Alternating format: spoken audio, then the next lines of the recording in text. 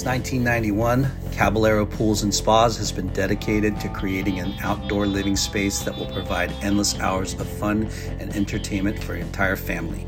They specialize in offering excellent service and delivering top quality craftsmanship at a reasonable price.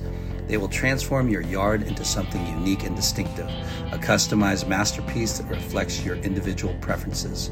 Their experience will ensure that your new backyard is something you will be proud of for years to come. Whether it's a minor project or a large master plan, Caballero Pools and Spas will help you get there.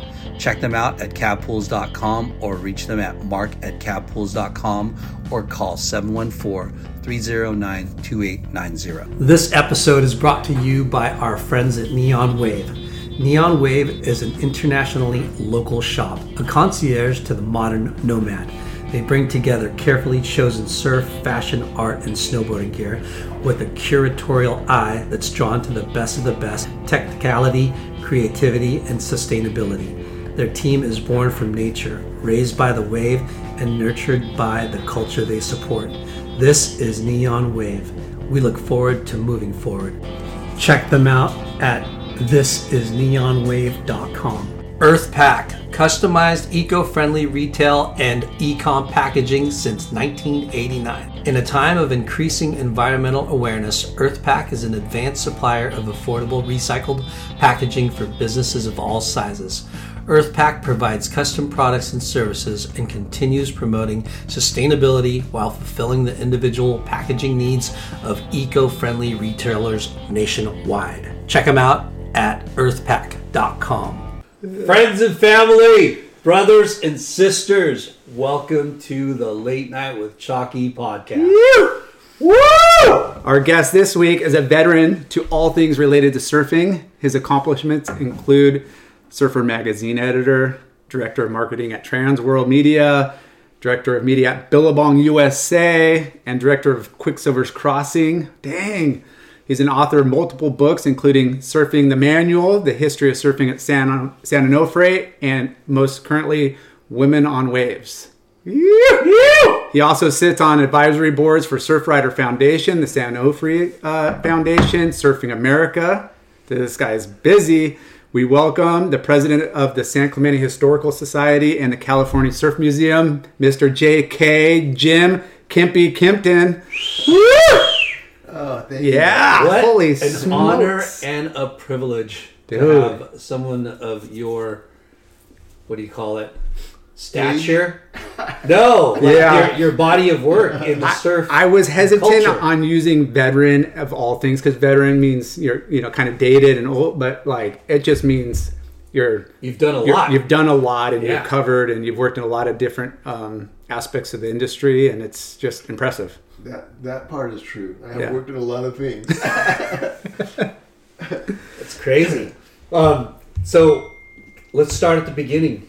Campy, where did it all start for the love of surfing? So when I was a kid, my parents were in the civil service, kind of like the military, and Okay. so I was born on Guam, Wow. and I grew up in the South Pacific area, like doing tours. My dad was a building supervisor for the government, and my mom was a principal, and a high school principal, and so we traveled around. We lived in Hawaii when I was really little, and I started surfing on Guam at the one place that kind of was like Waikiki-like, and so that's where I learned to surf, and moved back here for high school, and moved to San Diego, and so I started surfing at La Jolla Shores. And, So going back though to Guam, yeah. was there other like military dudes that were surfing? Oh, full on. Yeah, like a Like, surf scene. We were kids. Yeah. Then, I think I was, I remember I saw Gidget, that was in the that theaters? that was the, Surfing. yeah, Yeah. that was the whatever you call it, the tipping point thing. We kind of heard about surfing, but we really didn't know anything about it. Yeah. Yeah. No one did. And all of a sudden, this movie came out, and we went to see it, and In Guam. on Guam, Yeah. And I remember I told people, it's like after seeing that movie, and the guys who were older than us, they like were putting it down because it was all phony, and they didn't really do their own surfing, and blah blah blah blah. It was very right? Hollywoodish. right? Yeah. But like if you were 9, Yeah. it was like all of a sudden I didn't want to be a cowboy. I didn't want to be an astronaut. I didn't want to be a detective. I didn't want to be a fireman. I just wanted to be a surfer. I want to be a beach boy on the beach. Right? But did you already see surfing happening in front of you before the movie? No. No? Okay. No. That was the beginning of it, And I think it was true for a lot of people my age. Yeah. Like the guys that are 10 years older than me, all the guys that are sort of the legendary people from the very beginning, they were all in their 20s. We were all not even 10. Yeah. So I'm the guys 10 years younger than all those guys, and so for us, we were just kids. Yeah. I don't know if that many, and so we thought it was the coolest thing in the world. Yeah. So when you saw the movie, and then you started in Guam, and you watched like surfers locals. in It Guam. happened really fast. Yeah. I mean, It wasn't locals. It was the military, right? Yeah. Yeah, and once foam surfboards came in, they could supply the demand. There was a huge demand for surfing, but they couldn't make wooden boards fast enough. Like even with balsa, it takes a week to make a balsa board. Yeah. Whereas all of a sudden you could just mass produce these boards, and all these people. So all of a sudden there were boards. You could get a board. You could get a surfboard, Tens of hours versus like a few hours. Yeah. And yeah. What was the surf scene like in Guam? Like you said, there was a kind of a local beginner break, like Waikiki. Super robust. I mean, after about a year or two after we started surfing, we started graduating to. There was a place called Boat Basin, which was almost exactly like Ala Moana. So after we'd learned to surf and got the Waikiki thing down and figured out how to turn and maneuver your boards, then we started surfing Boat Basin because it had a channel. So you'd surf into deep water just like Alamo, right? You didn't have to try to run a pipe thing. But it was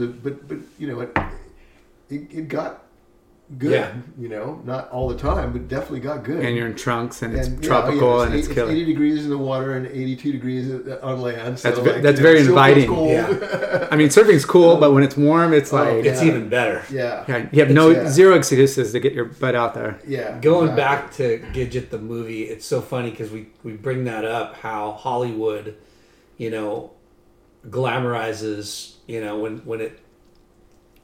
when it picks up on surfing, it totally glamorizes it, and the trend just goes, ballistic. Yeah. And over the years, there's been so many, not so many, but there's been many movies about surfing that, when you see that happen and it's a good movie, like the surf industry prospers from it, right? Absolutely.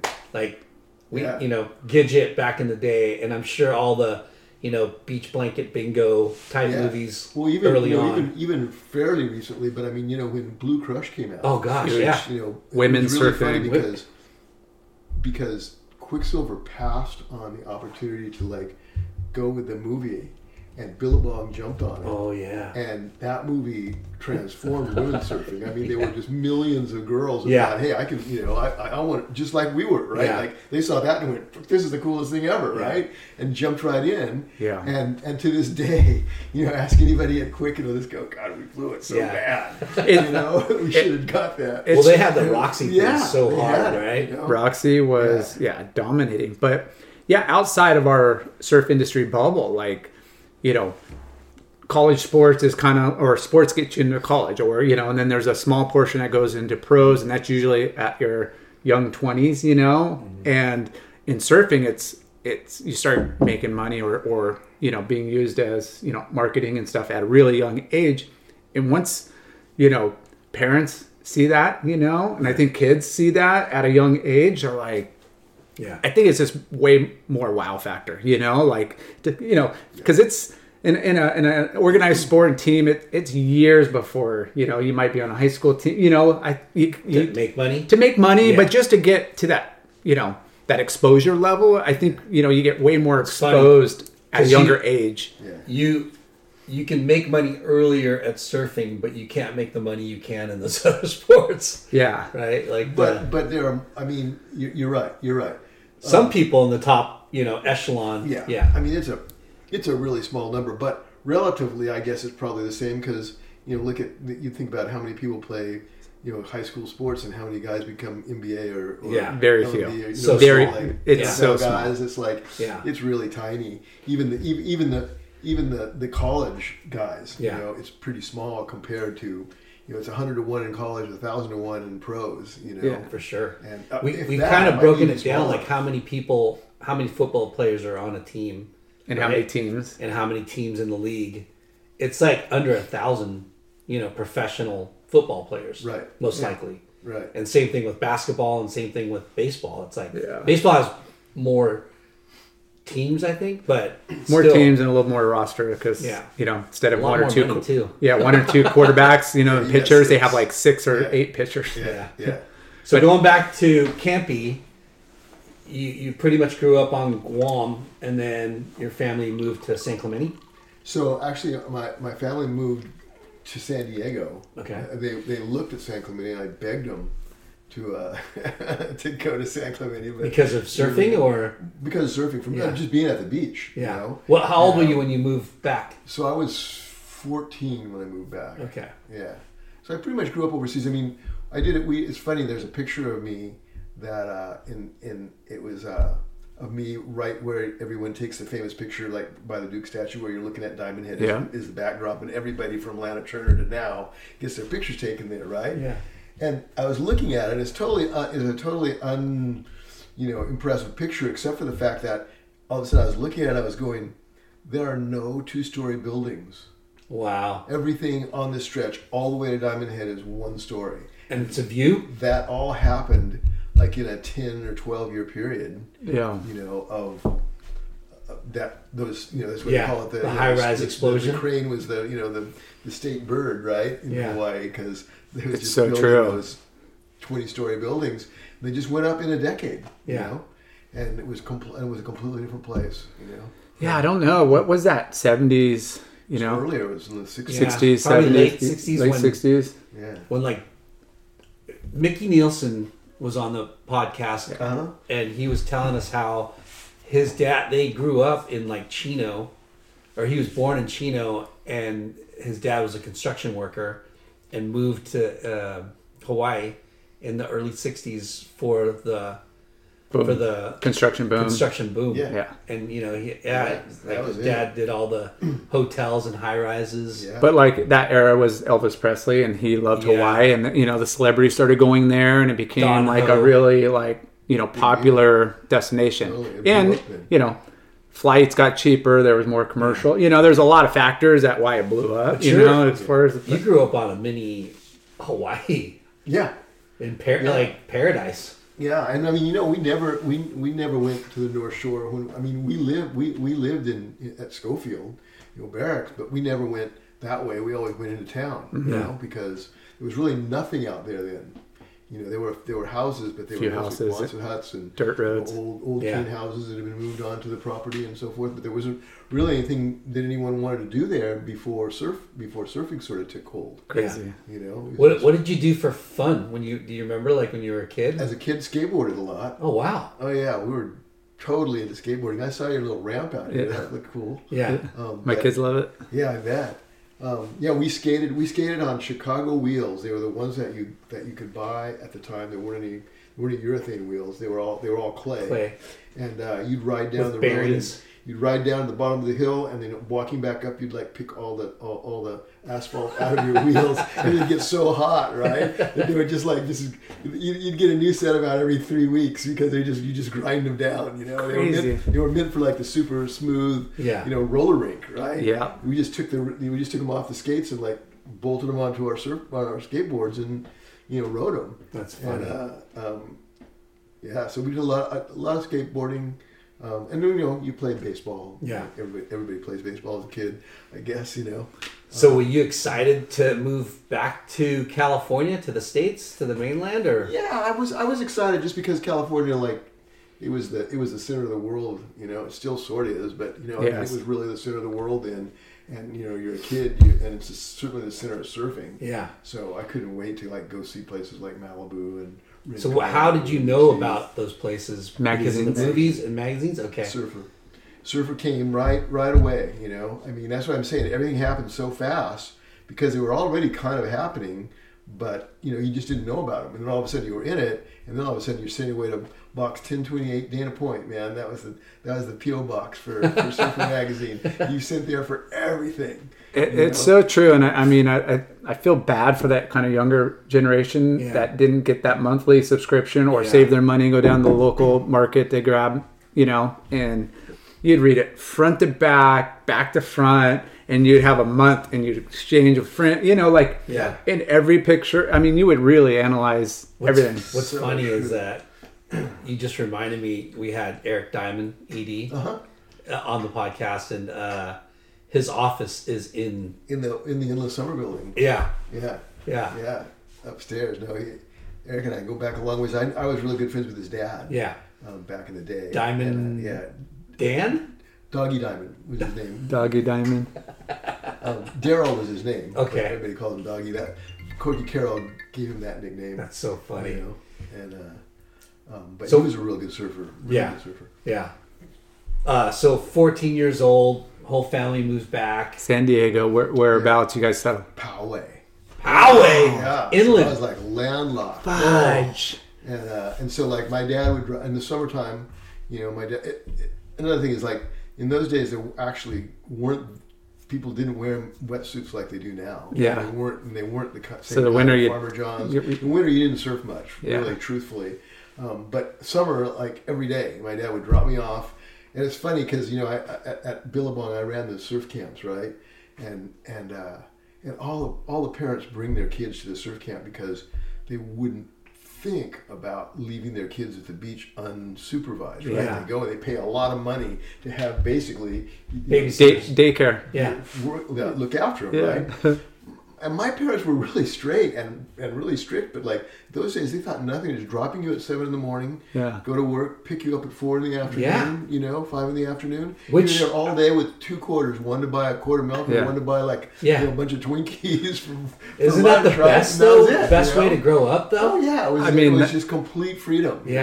Freedom and never bored. Yeah. Even when the waves suck, you're like, and you're outside doing healthy outdoor shit. Like, yeah. Well, I don't know how healthy a lot of it was.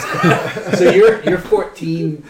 Did you have your own board in Guam, and did you bring it back, or? I didn't bring my board back because the boards there were like they were not pop outs, but they were like Royal Hawaii. They were brands that were cool brands. The first board I got here and I had for a long time was a Hansen. And nice. My parents took me down. I was begging for a surfboard. Got to get a surfboard. Come on. And if you're in San Diego, that's the spot. And the Hansen shop was right across from Cardiff Reef, in this little tiny, like almost shack place, And Don was the most charming guy, and he was more my parents' age. Yeah. And he just charmed them out. My parents weren't quite sure if they want, when you're living in the Pacific, everybody is at the beach all the time doing everything. So surfing wasn't really anything more than something else you did. People water skied, people snorkeled, people didn't dive, people fished. My dad was a big fisherman, all that stuff. So it wasn't a big deal. But when they moved back here, it was kind of like, I don't know if we want him to be a surfer, And Don just talked him right into it, man, and got on board. Early, late 60s, or? So this is 65. 65, so mid-60s. Mid-60s. Where surfers didn't completely have a bad rap yet, right? No, I think they already had a bad rap, but also it's a love-hate thing, you know what I mean? It's it's sexy and it's cool. At the same time, it's like, oh man, bad boys, and ne'er-do-wells. They're never gonna do anything with their lives. They just live to surf, And that's what my parents were worried about. Was I was gonna be one of those, but I was a good student, so they didn't really hit me too hard. As long as I got good grades and stayed out of trouble as much as you could, they were good with it. Yeah. So your first board was a Hansen. My first board in California was a Hansen. It was beautiful. It had a red fin and a black pin lines. It was yellow tint. Custom or off the rack? It was custom. Nice. They he talked them into it. Mr. Salesman Don, the silver tongue. Oh no, we're gonna custom. We're gonna get you color and And he's got the Dr. Bedside manner because he's from the Midwest. Yeah. Right. Yeah. So he's super prim and proper.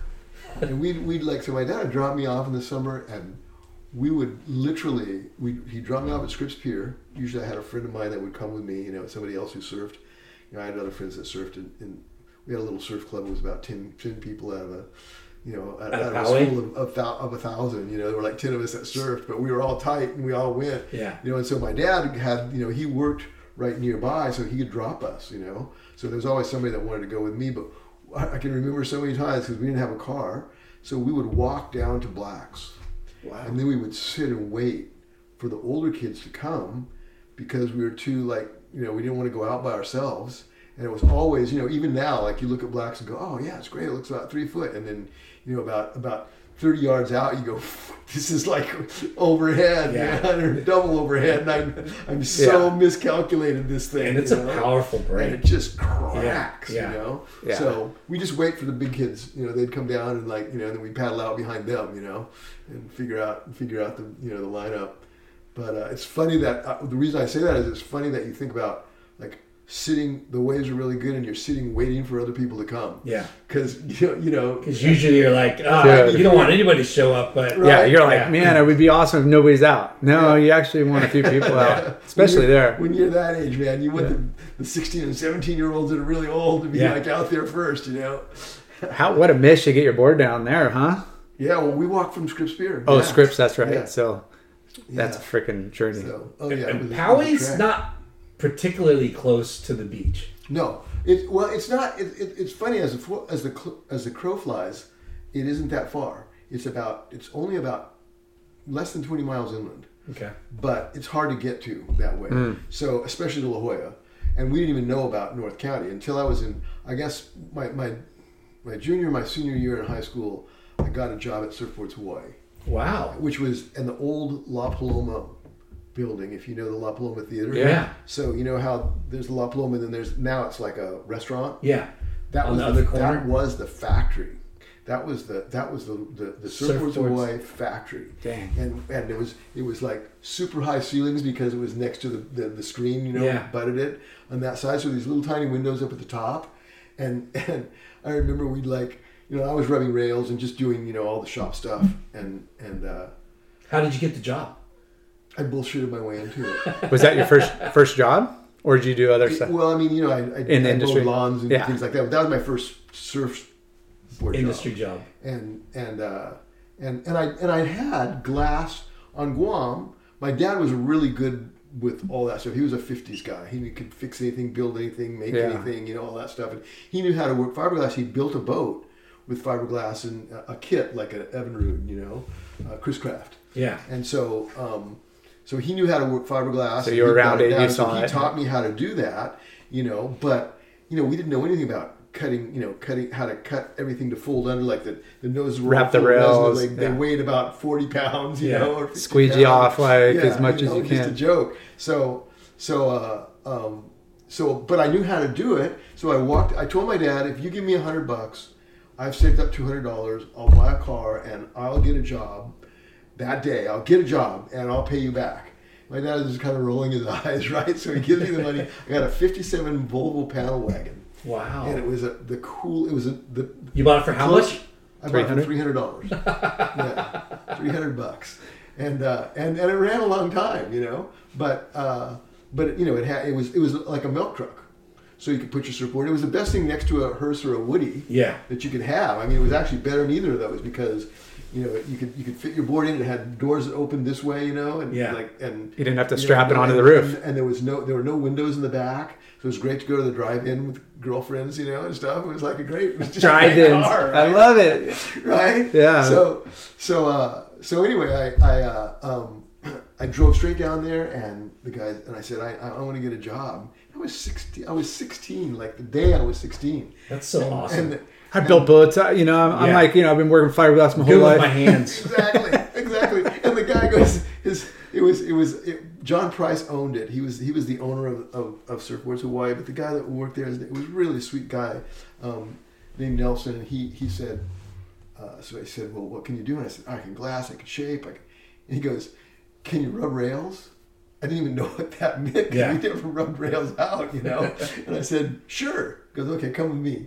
So he takes me back, and luckily, like, he hands me a Surefire and leaves me there, right, with the stack of boards. And there was another guy working, so I just watched him. It's not rocket science, it's easy, right? So Yeah. he figured it out in about 10 minutes, which I'm sure he knew I'd figure it out he probably didn't believe a word I said anyway, but it was like, here's a kid who'll work, you know. And they paid you $3 a board, which was a lot in those days. Yeah. You know? Yeah. Because minimum wage was $1.65, and so it took you an hour to rub out a board. You got $3. It was like double Wow. the minimum wage. And it's something you're like totally into. Oh yeah, and Yeah. you're just so stoked to be there, you know. And Billy Hamilton was shaping, and it was just when shortboards had just Started happening. I mean, it was '67, and in '66, they had the World Contest in San Diego, and Nat Young won it, and I pleaded with my parents. I cajoled them, come on, like, you know, I'm going, God, you know, Jock Sullivan's going to be there, and Joey Cabell's going to be there, and you know, and Corky Carroll's going to be there, and David DeWave's going to be there. And my parents were like rolling their eyes, right? Yeah. And I go, and Duke Hanamoku is going to be there. And my mom goes, Duke Hanamoku? And I go, yeah. She goes, okay, we'll go. Nice. Because she knew that he was like an Olympic swimmer, and Yeah. she was his age. She was like, you know, that was her. That was right? yeah. So it'd be like now, I don't know, like saying, you know, Kelly Slater. You know, Yeah. you know, For sure. and kids want to go down and see Kelly Slater. Sure, we'll go. You know, How rad. And so he was sitting there, and I'll never forget, this was one of the really cool things with my mom. I was standing in line. There was a huge line to shake Duke Hanamoku's hand, and I'm super impatient. I hate standing in lines, whether it's for the movies or for the bank. I don't like to stand in lines. And so I started to get out of line. My mom goes, no. You just stay right there. Someday you'll be really glad you did. Wow. And he died 2 years later. That was 66. He died in 68. Wow. Crazy. And I'm so stoked because I'm one of the few people that I know Yeah. who actually met Duke Hanamoku, got to shake his hand, That's got crazy. to talk to him for 5 minutes, you know, the whole thing. No camera, no, just chatting with him, you know. And he was a super.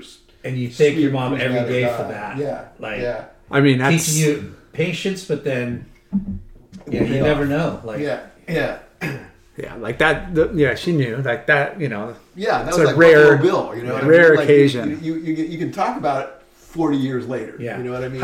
How old were you when that contest went on? It was like my first. It was my 16? first year. Yeah. Yeah. 14. Wow, Yeah. that's amazing. Yeah. And that roster of people that surfed that contest, I mean, it was best of the who's best. who. Oh Yeah. yeah. Yeah. Yeah. Joyce Hoffman won the women's side.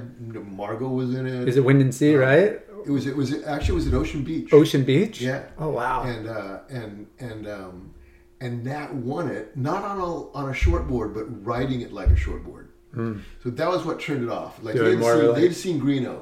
You know, Greeno had gone down to Australia, and Nat and Wayne and all those guys. You know, Wayne Lynch and Nat Young and those guys had seen him, and they were saying, how do we surf like that? Crazy. Greeno? No, Greeno, George Greeno. Yeah. So How do we surf like Greeno? how do we surf like Greeno? Because Greeno was surfing vertically. Yeah. So they're all, then it was like you come down the bottom, you churn, you pull up, you run the nose, you ride horizontally across the wave. But All of a Greeno sudden was a they see this- kneeboarder, right? Yeah. Yeah. So that's he why was. he was just going straight up the face, bam, down, bam. He So- was just surfing like this, right? No one had ever seen anything like that because Yeah. you're not on a 9-foot board. It's impossible. Like, what right? if we start shaping boards like? Yeah. So like how what do we, he's how riding? do we? So you're how do we telling do me this? Greeno kind of helped usher not hot dog surfing, but vertical surfing and Totally. He was Wow. really the impetus for the shortboard revolution. really.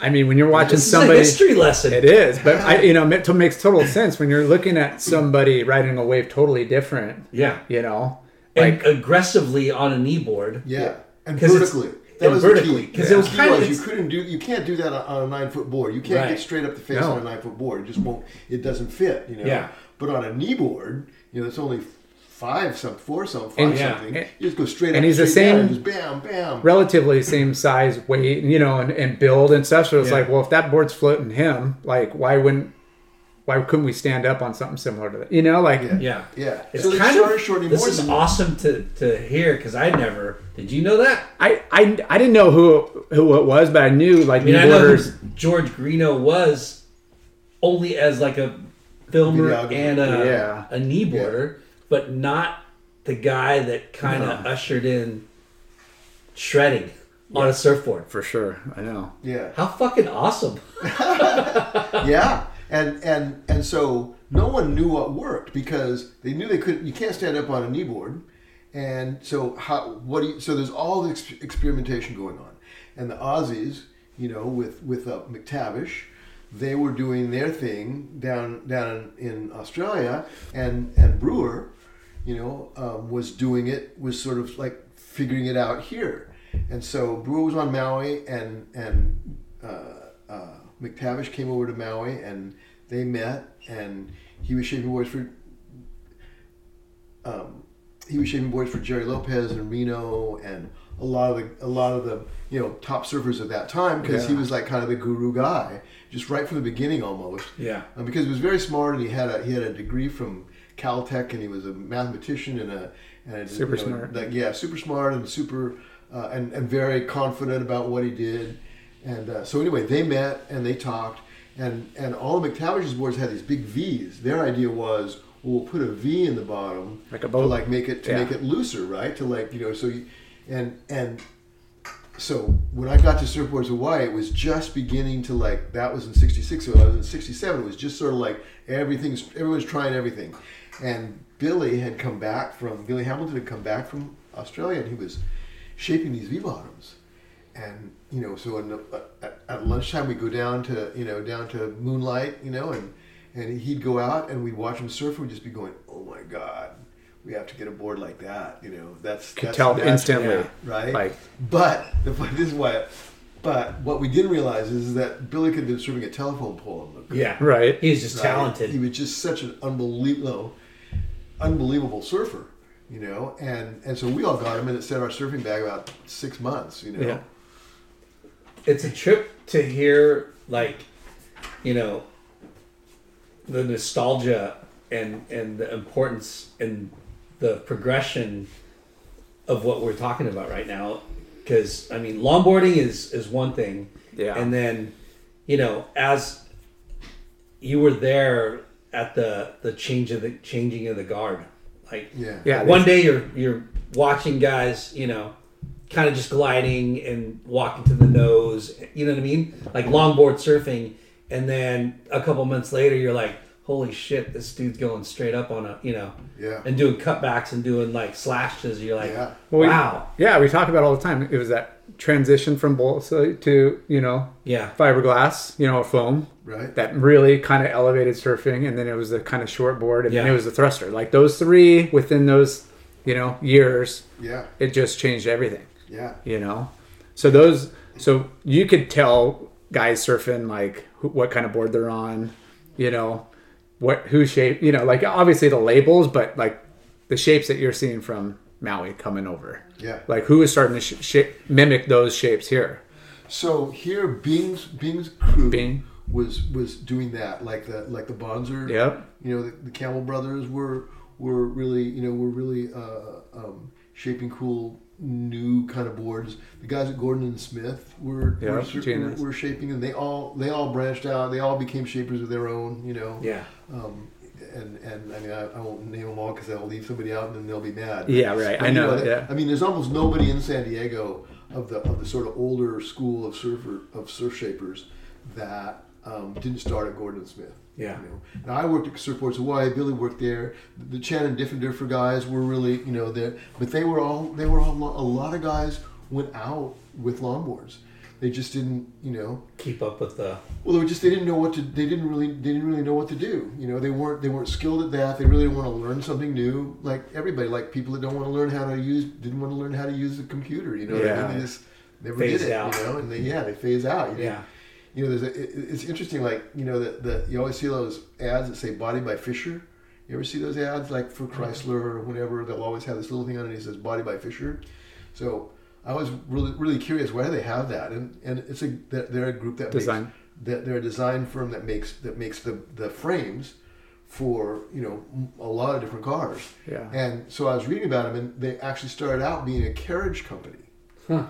Yeah. But when cars started coming in, the carriage people refused to make like Yeah. steel, like they want to make carriages. And then And Body by Fisher is still being made, man, because those guys are smart enough to go. Yeah. We're going to make Yeah. these for the cars. They're the new thing that's coming because in. I mean, that was a What is it? That was a adapt or die. exactly. But yeah, like the chassis, like that was the foundation of any car, Yeah. and then they just slap on different panels at the time. Like that was, a way to streamline production and make it efficient. Yeah. So you started off at the factory, like, working on rails, rounding rails, and how long did that last? And did you figure out move on to the jobs in there? Then what happened is the surfboard shop kind of really took, I don't want to say a hit, but everything went underground and everything was garage. Like music, same thing. You know what I mean? Like first it was like all these people dressed up in their satin jackets and their Stratocasters and playing.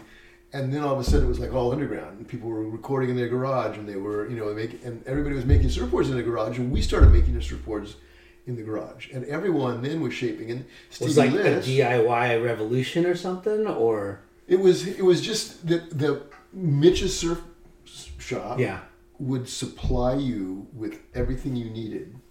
And before that, they didn't. So Mitch has really killed the surf shops in a lot of ways because Clark would sell to him. Yeah. Clark didn't care. He'd just say, "Here, I'll sell you the boards for the same price as." Mitch is the first guy to start the garage. Certainly one of the first guys that would supply all the materials, fiberglass, resin, blanks, acetone, all that stuff you could buy at Mitch's. Okay. Before that, there was no place to get it, so you couldn't really make your own boards. You had to go to a surf shop, right? Yeah. And have them make it.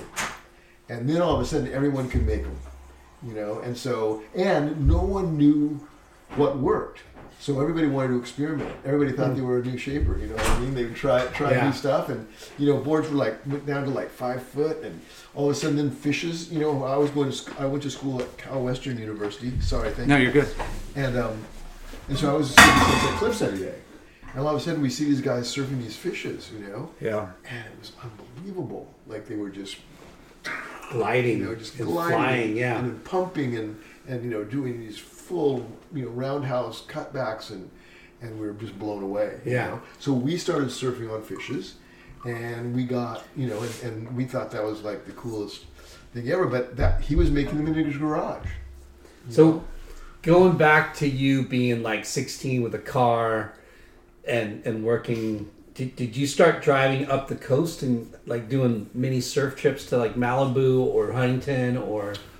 So actually, where we used to go most of the time was Trestles. Yeah, of course, because you could camp there, and there was a state park. You could camp there, and you could walk in. It wasn't very crowded, and it was close enough for us. Like going to Malibu. Malibu was crowded from the day it started. I mean, there was never a time when Malibu was like, "Oh, we got it when it was."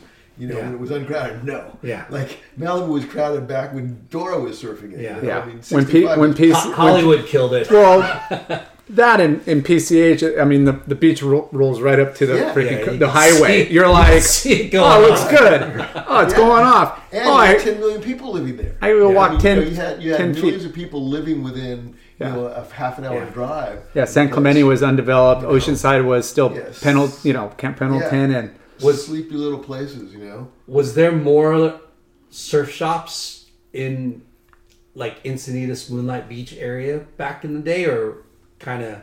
There were a lot. I mean, I'd say that North County has always had, and I don't know why, maybe just because it was cheap. You could be it was one of the few places you could be at the beach, and it was cheap, you know? Yeah. Just like now, I mean, no one, if you don't own, Aaron's place, you're not going to go there and open another surf shop. If he ever leaves, that place is not going to be a surf shop. You know what I mean? Yeah. You're going to sell it for $20 million, right? It's going to have to be, I don't know what, but it won't be, probably it'll be something else, When we had Mark Richards from Valsurf, Wally, when we had him on, and he talked about how the South Bay was a big focal point in surfing. That was another history lesson for us. Yeah. It's like Takayama and Bing was there. Bing was there. Jacobs was there. Jacobs was there. Yeah. Veldsy was Dewey. there. Yeah. I mean, they were. Dewey Weber. That and San Diego were kind of the two manufacturing places. Yeah. Down here you had Gordon Smith, and Surfboards Hawaii and Shannon Diffender for you know, and so there were a bunch of those, and then people splitting off from them. Up there it was like Greg Knoll and Bing and Takayama and did you Weber. I mean, Did you have like experienced localism when you would go up and down the coast, or people were cool back then, or? No, it was. I think the late '60s and early '70s was like the peak of localism. Really? Well, because once shortboards happened, there were just so many more people in the water, and you could get places more. I mean, it just all the people who were my age suddenly could drive. Yeah. And I'm kind of the middle of the baby boom, you know, so it just got more and more crowded, and because you could drive, people were driving. So when you go up the coast, and all the guys that used to surf San Onofre were like, they're gonna have to put up with us, you know. Here we are. Every South Swell, we knew that Trestles was gonna be good. There's been so many interviews where people that are pretty influential or been in the industry or became really good surfers all came from inland. A lot of them, not growing up at the beach community. Yeah. You know, whether it's 5-10 miles or an hour drive. Yeah. Like you said, surfing blew up, but with the help of car and all the all the magazine, like it got people to the beach even if you weren't born and raised there. Yep. Yeah, it's like, funny to talk about localism because back then people regulated surf spots, and part of us kind of like that. Wishes that it was still that way. Well, no, but I mean, and the interesting thing is that's what I'm saying. You can't regulate Malibu.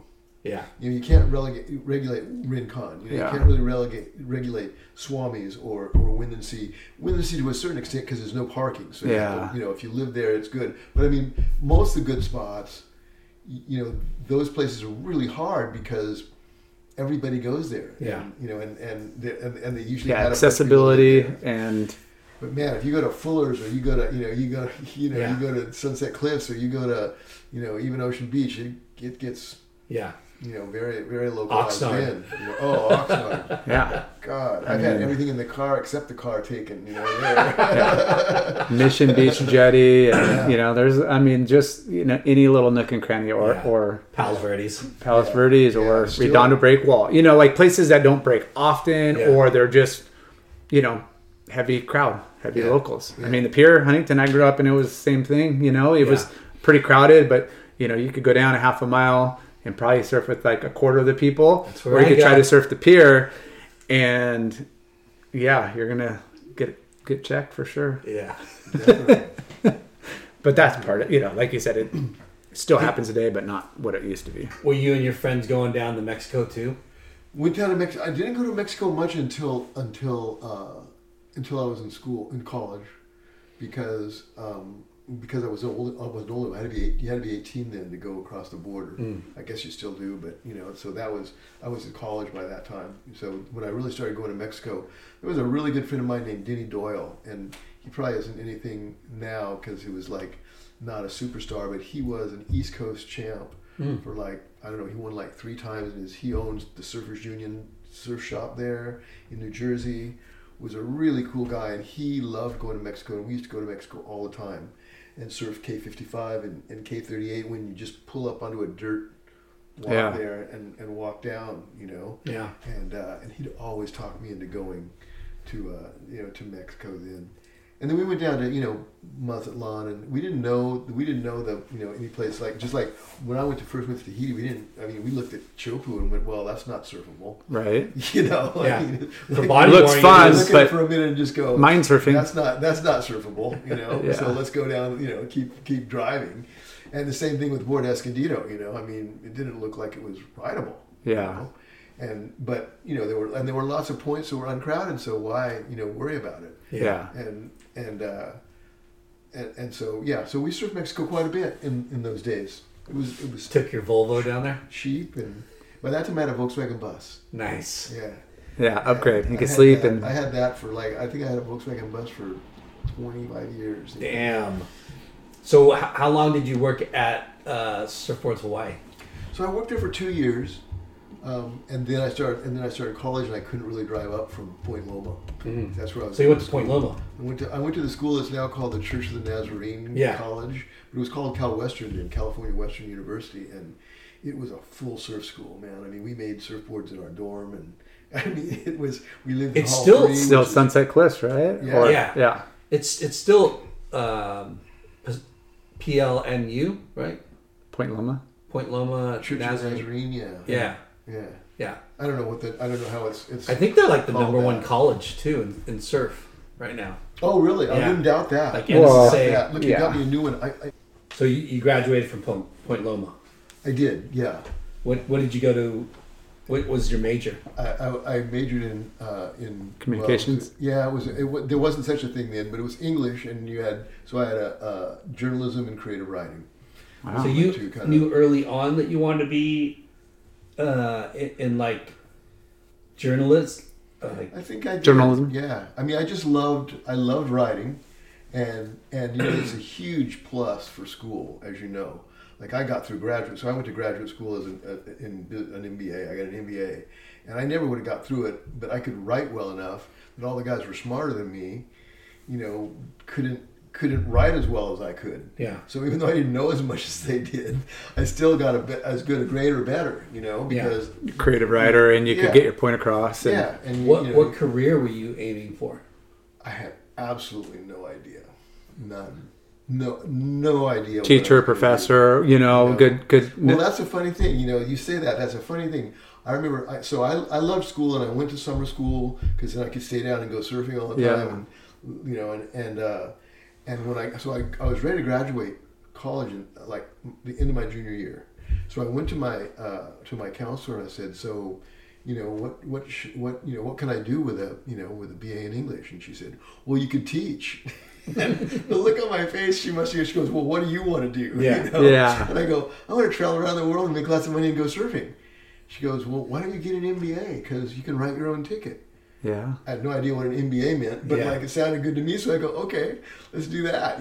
So she signed me up, and I started graduate school my senior year, and then went for another year and got an MBA. But it really helped me. Okay, can I?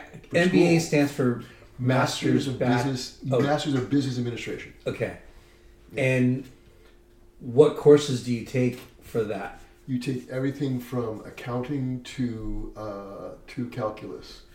So it's a business marketing. degree. It's a business degree. You're supposed to theoretically be able to come in there and get a job in some junior executive level of how to do everything. Mm-hmm. You know marketing, sales, accounting, production, you need all of the different aspects of business that you're studying. But I was really young. I was a year younger than anyone else would have started because I was, I started my senior year in school.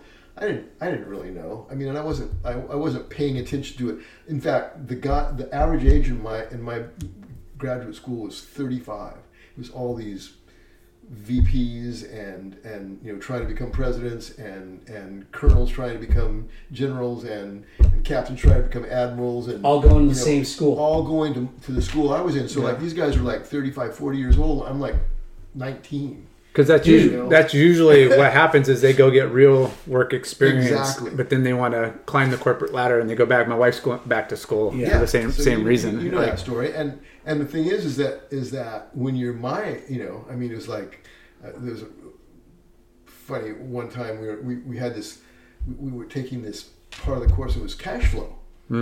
I could not freaking grasp it. Cash Flow. I go, I'm listening. Yeah. I could not payables, imagine someone- receivables, and having a I couldn't buffer imagine and someone raw giving material. you money and not having to pay it back for 3 months. I was just going, that's the dumbest thing I've ever heard of, right? And so we're driving home, and I'm just going, we're talking a big one, and I'm talking to my two friends, and I go, I don't get it. I go, cash flow. I go, I don't get it. I go, you give them the lid, they give you the cash flows. That's a good way to Right? analyze it. And they go, Yeah. no, that's not what they're saying. I go, well, then I don't get it. Yeah. I go, you're telling me that someone is going to give you money and then you don't have to pay them back Yeah. for 90 days? That's nuts. Yeah. Yeah. Financing. I couldn't get. I couldn't grasp it. I go, who's going to do that? Who's ever going to pay you There's back different 90 kinds of later? cash flow. Right. Yeah. Exactly. It doesn't flow as quickly. And sometimes it flows too quickly. Right. Yeah. Well, I brought up, the teaching aspect because, I mean, typically, if you're an English major, but the schedule, it's perfect to, have summers off, a lot of, A lot of holidays. So I will tell you the story. You asked me. So how did I get into it? I'll tell you what happened. I went to school, and one of the things in the graduate school was that you got to go to a school in England. England. Yeah, because it was an international business degree that I was getting, and I wanted that because I wanted to travel. So I figured, well, if I have that, then I can get a job other places like Hawaii or France or and then, Australia or wherever. So you were going to take this master's, the MBA, but you didn't know what you wanted to do at all. You just figured you could get this degree and surf and find a job somewhere, no matter where. And then you did this abroad. So here's what I figured out. So one day I went into London. The school was in University of Sussex, and so you take the train in. It was like a hour-long train ride, and you take the train into London. And I went to the King's Road, which is like where all the fashion stuff was. And in England they have 3 weeks that are actually summertime. And so this was then, and Only 3 weeks. So I was wearing this Hawaiian shirt, that then we would buy, for 50 cents at the thrift store, but it was like that's what surfers wore. That's what we wore. That's what was cool, right? So, so I walked the whole stretch, and I'm thinking, man, I've got to really hurry back and get it was the last train back. And you could have missed the train, or if you got stuck in London, you were like going to pay big money. There was no place to stay. So you get back to the dorm. So I'm running down the stairs at the Sloane Square tube station, and this guy stops me, and he goes, "I'll give you 50 quid for that shirt." And that's a lot of money. And I went, and he said, "No, I'll give you 50 pounds sterling for that shirt." And I go, "I know what 50 quid is, but what do you want my shirt for?" He goes, "You're from California, aren't you?" I go, "Yeah." He goes, "You're a surfer, aren't you?" And I go, "Yeah." He goes, "I want that shirt." So I'm thinking in my head now, like, this is something you guys I don't know if you remember, but there was a book then in that era called Frommer's Europe on $5 a Day. Huh. And the joke among students was that if you were paying $5 a day to live in Europe, you're new. Like, what are you, a tourist? Like, you don't need $5 to like live like we live. So 50 quid, 50 pounds was $125 then. So this guy was offering me $125 for your for Hawaiian a shirt that I just paid 50 cents for, right? So I'm calculating in my head going, wait, $5 a day, like that's 3 months in Biarritz, right? Yeah. Like it's like July. I'm going, August, September, October, prime surf months, Biarritz. I could live there for free to sell this shirt, right? Yeah. And I'm a few of flashing them. out, and so the guy goes, "Well, I'll buy it from you right now." And I go, "Well, I'd love to sell it to you, but I'm trying to catch my train. I'm really late. I don't have time. I don't have another shirt." He goes, "Well, I'm giving you 50 quid. Buy another shirt."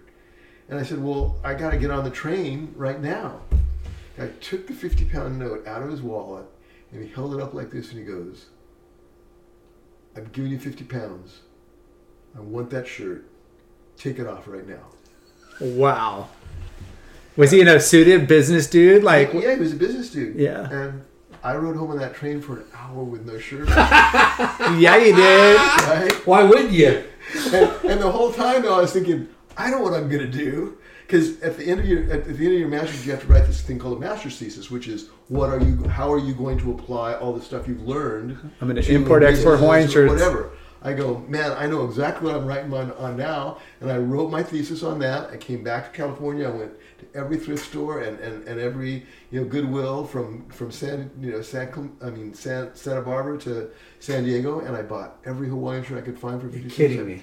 Put them in a big giant container. I shipped them to Europe, and for like 4 or 5 years, that's what I did. What? Shut the front door. Yeah. That is incredible. Kempe sold Hawaiian shirts Yeah. for a living. Yeah. And how and where did you distribute them? To other thrift stores over there, What all of a sudden became clear is that this thing's a lot bigger. You know, Yeah. you're that age, you think surfing is like something you do here, and no one else knows about it. It's our little Cosa Nostra, you know. It's our little thing. Like we're Surfing's huge we have everywhere. a secret thrill, right? Yeah. I don't know if you ever saw the cover of Surfer that said the secret thrill, but that's what we all thought it was. You know, no one don't tell anybody about this thing. It's too cool. You know, it's too good. We don't want more people coming, right? Yeah. Wow.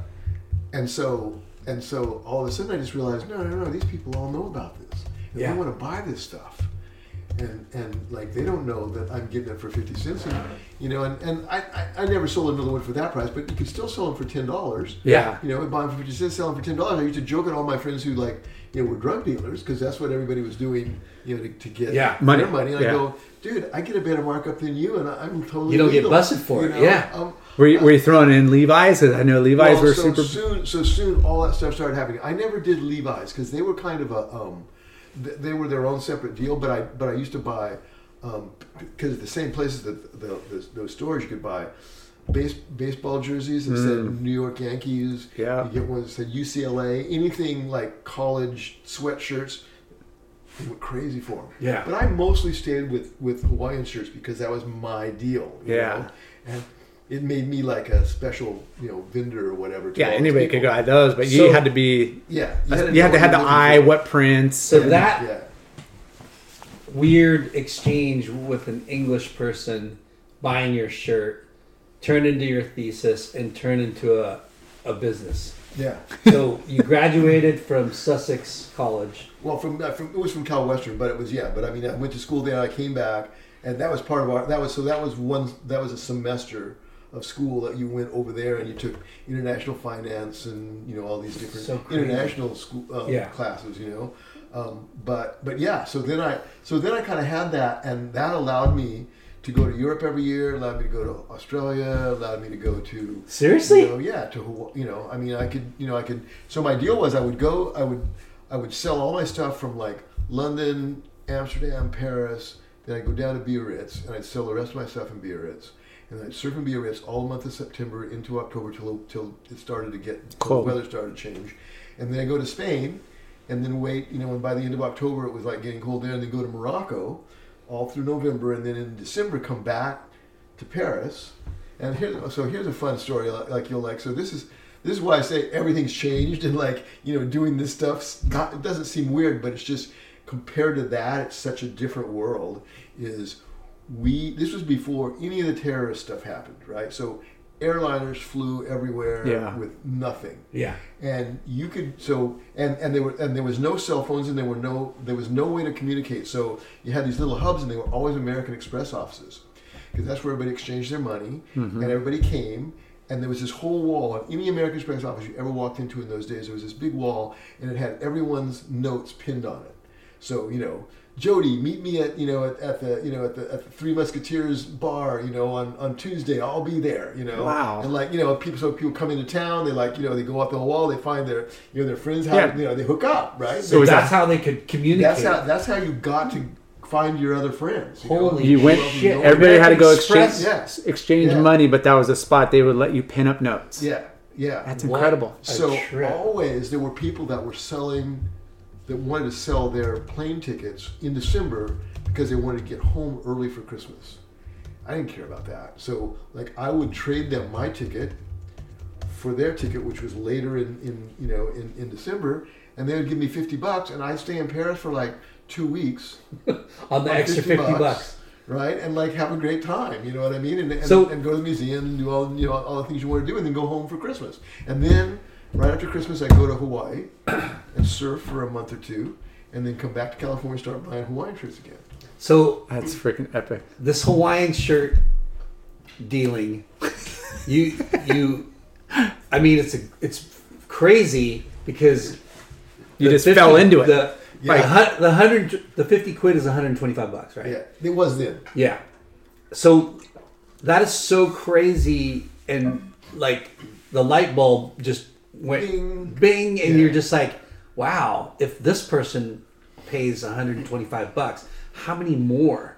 And even if you sold it for, like you said, 10 bucks, that's still exponentially, Yeah. the profit margin in that is exponential. Yeah. And you know where to find that. It's not like you're digging for gold somewhere. right. You know, you're not like having to moving product from excavate A to B. You're just like, I just got to go to fucking thrift stores because they're full of them. Yeah. And you buy them for $0.25 Yeah. So you did that, went up and down the coast, bought Hawaiian shirts. You said you filled a container.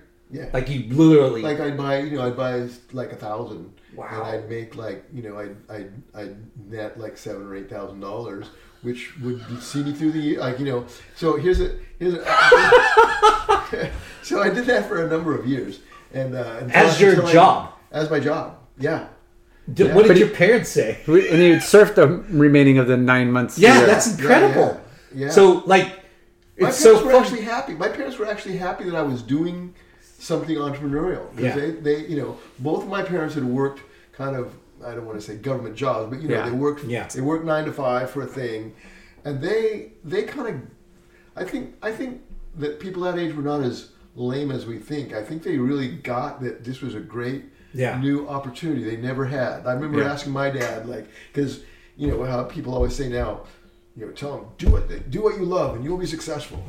So like when my dad was a depression guy, right? He lived through the depression, my mom and dad. So one day I said to my dad, so Dad, when like you were looking for a job when you were first there, like how did you decide like that it was the job you liked?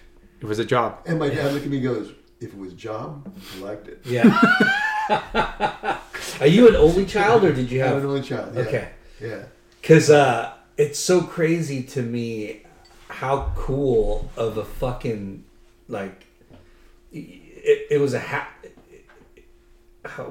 it was a freak accident that you right place at the right stumbled time upon a thing like that because you're wearing this shirt thinking you're cool. I'm a surfer. I'm fucking wearing my Aloha shirt. This makes me a surfer. Right. And some guy randomly, you don't know this guy. He says, "I want to buy your shirt for $125." And then, you're smart enough to go, "Whoa, like this is something." Yeah. Like I could buy 1,000 of these things and make money. Yeah. And then you did it. Like what I mean? Like that's really enterprising, and it's so bitchin' that you're like, dude. If I could do it now, I could do it all the time. Was the first trip back with like 100 or 2? Like how many? 1,000, dude. Yeah, no, I eventually got there, but the first were a few hundred because like you got to kind of build it. Yeah, you can't take that much risk and build it. I didn't have very much money either. And capital. Dude, 50 cents a shirt. Yeah, but I mean, shipping, logistics, buying, like there's a lot of other factors that go into it. But and that was another really cool thing. The people that I worked with, because I was so young and so obviously out of my element, everyone always helped you. Like all these people there was a company called the J Shipping Company, and I wish I could write them right now another thank you that like you guys were so cool because they'd let me keep, like I wouldn't sell everything sometimes. You know what I mean? I'd have stuff and they just go, you can leave it here till next till you come back. Yeah. And it was a place to store my stuff, and I mean just people were really really kind and helpful. Did you come up with a game plan like when you came over here, you went and bought all the shirts and you like coming back to Europe? Did you have a game plan, a strategy? I'm going back to that same corner on the same part of the street on the same brick, and I'm gonna just have shirts up. Well, first it was like all the really first it was fashion, so it was London. First I was selling London, Paris, Amsterdam. That's where I would sell my stuff initially because that's on the street or no to the shops, to the design shops, to all the cool shops that were there. So you went into stores and say, "Hey, I sell these," and they instantly wanted them. I mean, I had a guy named Piero de Monzi. He was a big fashion designer in England at the time, and he bought like 3 dozen shirts from me and that had all his staff wear them because that was the coolest thing. Well, ever, if you want to sell something, you want your staff wearing the coolest. Oh yeah. That's what. But slowly, like shops were opening up. Like you guys probably know this, but surf shops hit like kind of a peak probably in the like maybe late 80s. Where there was maximum number of shops, and after that, shops started falling away. There are not nearly as many shops now as there were then, right? Yeah. And especially not as many doors, like where people had same thing with six Yeah. Yeah, same thing with the stores that you were talking about. And so then, at that point, they were just, surf shops were just popping up everywhere. You know, all of a sudden, there's a new shop in, you know, Santander or in Mundako or in, wherever. Yeah. You know, Hazagor or, you know, just like every single beach town was suddenly like, there was demand. But you weren't selling the Hawaiian shirts to surf shops. Yeah. Oh, you were? Oh, yeah. I sold them. That's what I'm saying. It started out with the designers. Yeah. And then as surf populated. As things turned out, that became more like the surf shops all wanted them. Yeah. You know? So was this business just for Europe? No, I went to Australia and sold a bunch of Hawaiian shirts there, and to Japan. Dang. Yeah. So I got. So this business took you to Australia and Japan too. Yeah. Mendonca in Spain and Hawaii and How freaking amazing is that? So it was a fun time. I mean, it really was, and it was a wide open time because again, you wrote letters in those days. Yeah.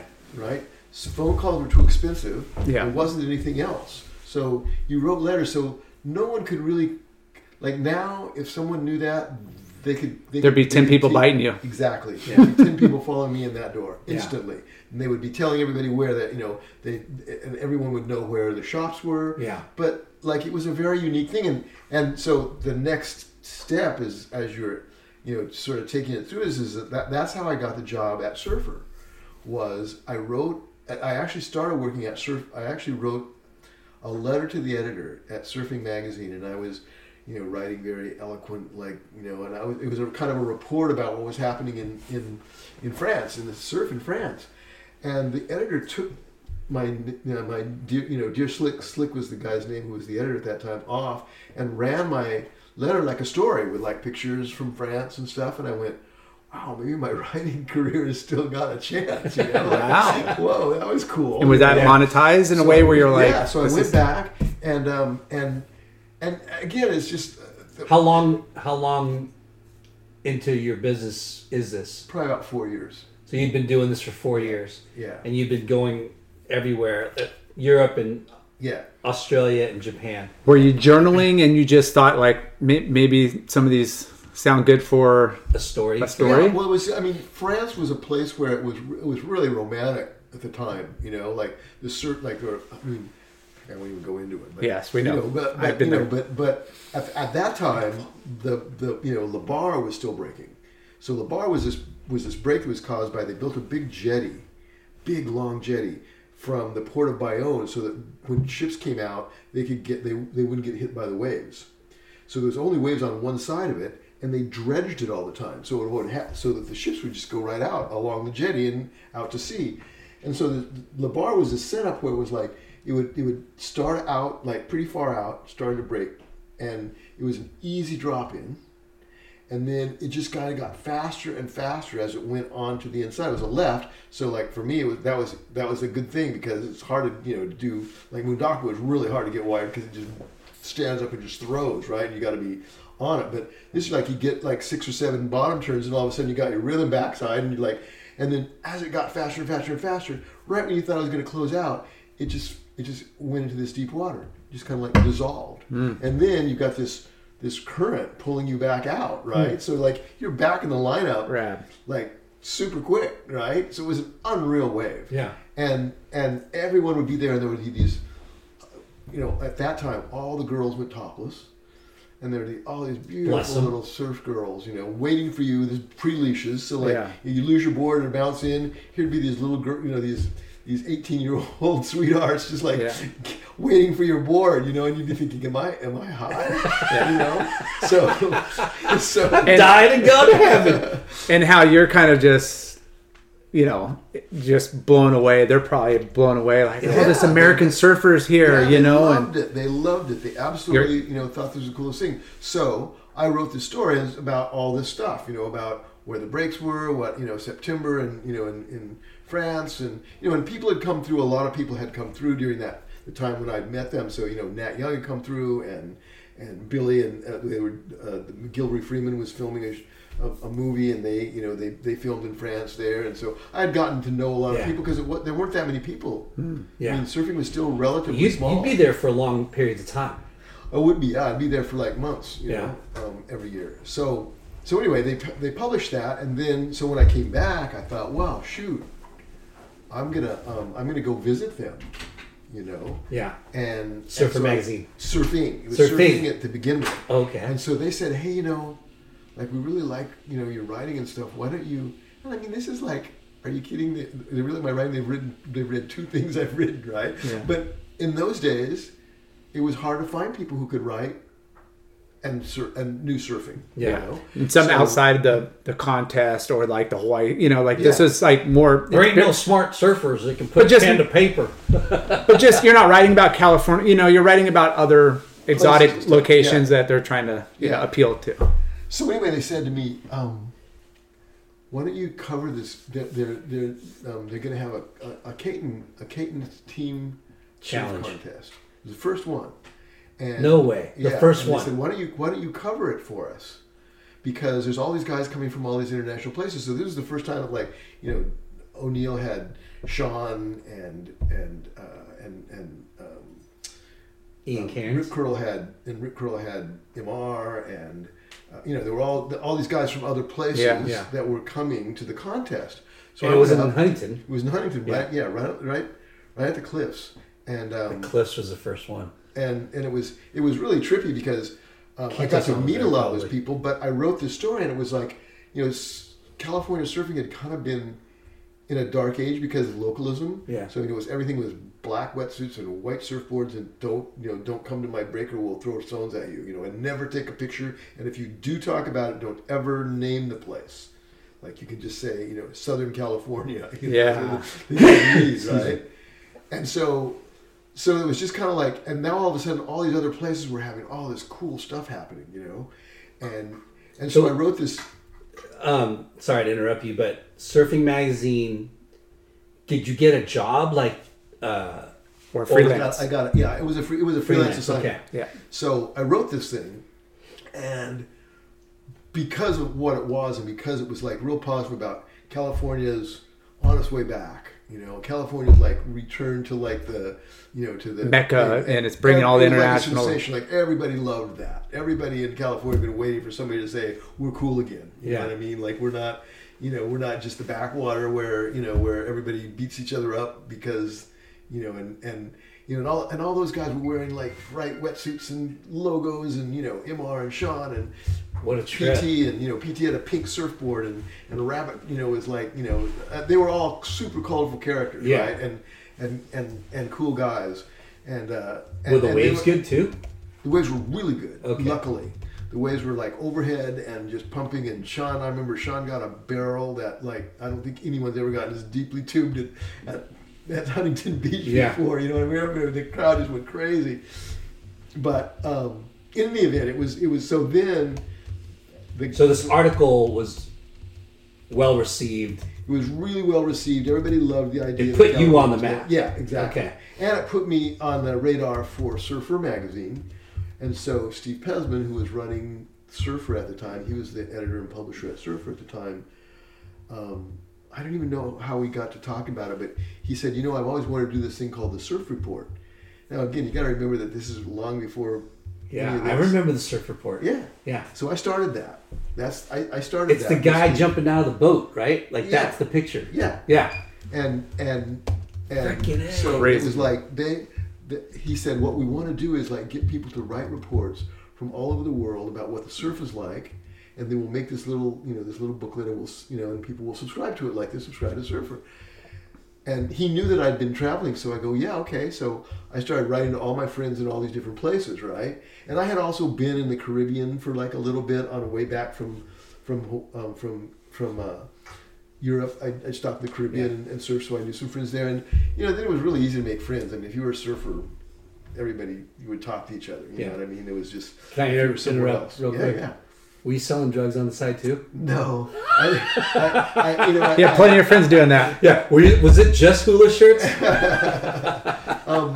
Well, no, that's what was so funny about it is that those guys had to smuggle everything, you know. Yeah. I just declared, Yeah. here's my box, here's what's in it, you know. Open it up. Yeah. All you're gonna see is some flowers. I wouldn't say Printed. that I never used any of them, but I, Yeah. you know, Yeah. that was a different story, you know. But also in those days, like, especially in Europe, especially in France and Spain, you could get in big trouble. You go to jail for weed and yeah, and hashish. for hashish, you Yeah. know? Yeah. So I kind of steered clear of like, you know, carrying hard around stuff. or having anything like that and getting into that whole deal. Yeah. But Sorry for interrupting. But no, it's all right. so the It's all surf right. report. So that got me in, and then Steve kept like not getting his part done, and so I'd drive all the way up from San Diego, and I'd have all these things. Okay, I've got all these guys that have written me back now, and these things would take weeks because like you write a letter for a week, and then it takes another week for it to come back, and you know, so time was a lot slower then than it is now. It's not the real time thing that you watch, like you know, like when Matt Young and those guys and McTavish went to Honolulu Bay to surf shortboards for the first time. It was literally months before those photos even showed up in the magazine. Months. Let alone like got into, you know, to the East Coast or to, you know what I mean, to other places. It was just like, you'd go for like a half a year between when something happened and it actually began to take hold in the you know, the culture. Yeah. And so again, so different than now. Like now it's like Instantaneous. You don't send somebody something, it's already all over the internet, you know. You just kind of have to close your eyes and think it. Yeah. Trends, like we talk about fast fashion, and it's like trends used to last, you know, a good couple of years or even longer, depending, you know. And now it's like you're lucky if it lasts 6 months to a year. It's already like just boom, boom, boom. Yeah. So he offered me a job. Basically, Steve said, "Hey, you know, why don't you come, you know, be my associate editor?" And that was funny too, because I remember, you know, kind of like in those days, you always wanted to kind of not pretend like you weren't that interested, you know. Yeah. You didn't want to like go, "Oh God, please," you know. Yeah. Go, With Death Stroud hanging out. Play cool. Yeah. So I said, you know, I'll think about it. And he goes, "Okay, well, think about it over the weekend, and then like, you know, let's touch base on Monday." Did you ask what the pay was? So I'm driving home. Oh yeah, and I'm driving home, and the first thing I'm thinking is, God, I just got the job of my dreams. Like, that's so crazy. Doesn't he know I do this for free? You know, like I would, he didn't have to pay me. Like, editor, surfer? Are you kidding? And then I thought, oh my God, what if somebody comes in? You know, he's looking for someone. What if someone comes in between now and like the end of the weekend? So the whole weekend I was stressing. I was just like, oh, please don't. You know, I mean, 9 in the morning, I'm just sitting there with like, you know, just ready to dial. You know, you know, because he's gonna tell me he found somebody already. What an idiot! Like that's the girl you were supposed to go out with, and you said, I'll think about it. Come on, now she's got a boyfriend. God, you know. Yeah. So anyway. He said, "Yeah, well, okay, you want to come on up, you know." So I started working there, and was the pay good? Well, the pay was steady. That's the thing, you know. Yeah. Like that's the difference between having a job and being in business. In business, it's like, you know, I'd go for 6 months, I wouldn't see any money, you know. And then, you know, then you have a bunch, and then you're carrying around a wad, and you don't really like that either. You know what I mean? Because but you were making a good fucking living. Yeah, no, I was making plenty of money. Yeah, I was making plenty of money to live. I mean, you know, again, in those days, like you lived in your van, you know, you had a low overhead. You're a nomad. Nothing, you know. So it wasn't like I was, you know, rolling in it, but nobody wanted to. You know, we just wanted all surf, and so it was good money, and it was every 2 weeks, you know.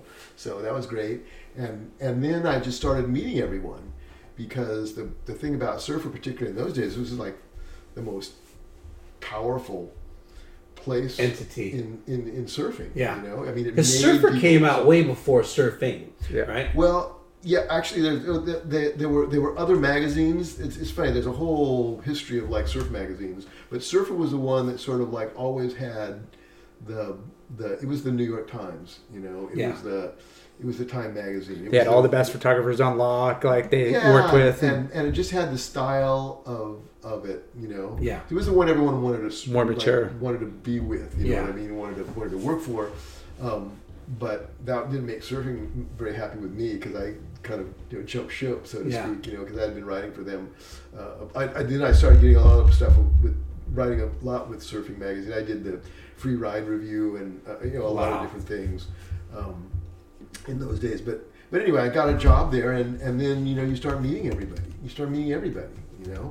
And all the brands and all the athletes all the guys, and you interview everyone, and everyone wants to be your best friend because you put them on the cover. It's like there's their career is made. Yeah. And then it was like everyone was struggling to try to make a living because there was no, there wasn't even a pro circuit. Yeah. A pro circuit didn't come along until another year or something, and then it was like a card table and $1,000. Wow. Like 6 guys that they picked out. When the very first Pipe Masters is a funny story. The very first Pipe Masters, Jerry of course was like expected to win because he was like the king, right? Yeah. And so Corky Carroll was in it. Corky was a goofy foot, and so Corky will deny this to this day, but Corky. So they had a holding period. They were waiting, and Jerry came down in the morning, and Corky, he said, "So is it on?" And Corky goes, "I don't think it's going to be held today." And he knew it was on. He told Jerry that, and Jerry went home. So the reason that Jerry didn't win the first one, I heard this. Did you hear about this? Yeah. I forget who told me, but I heard that, Jerry thought that the contest was off and left, and they held it, and he never got to surf the first. Yeah. And that's when Jerry came back and bought a house at Pipeline, so he never had to leave ever again. Oh, that's crazy.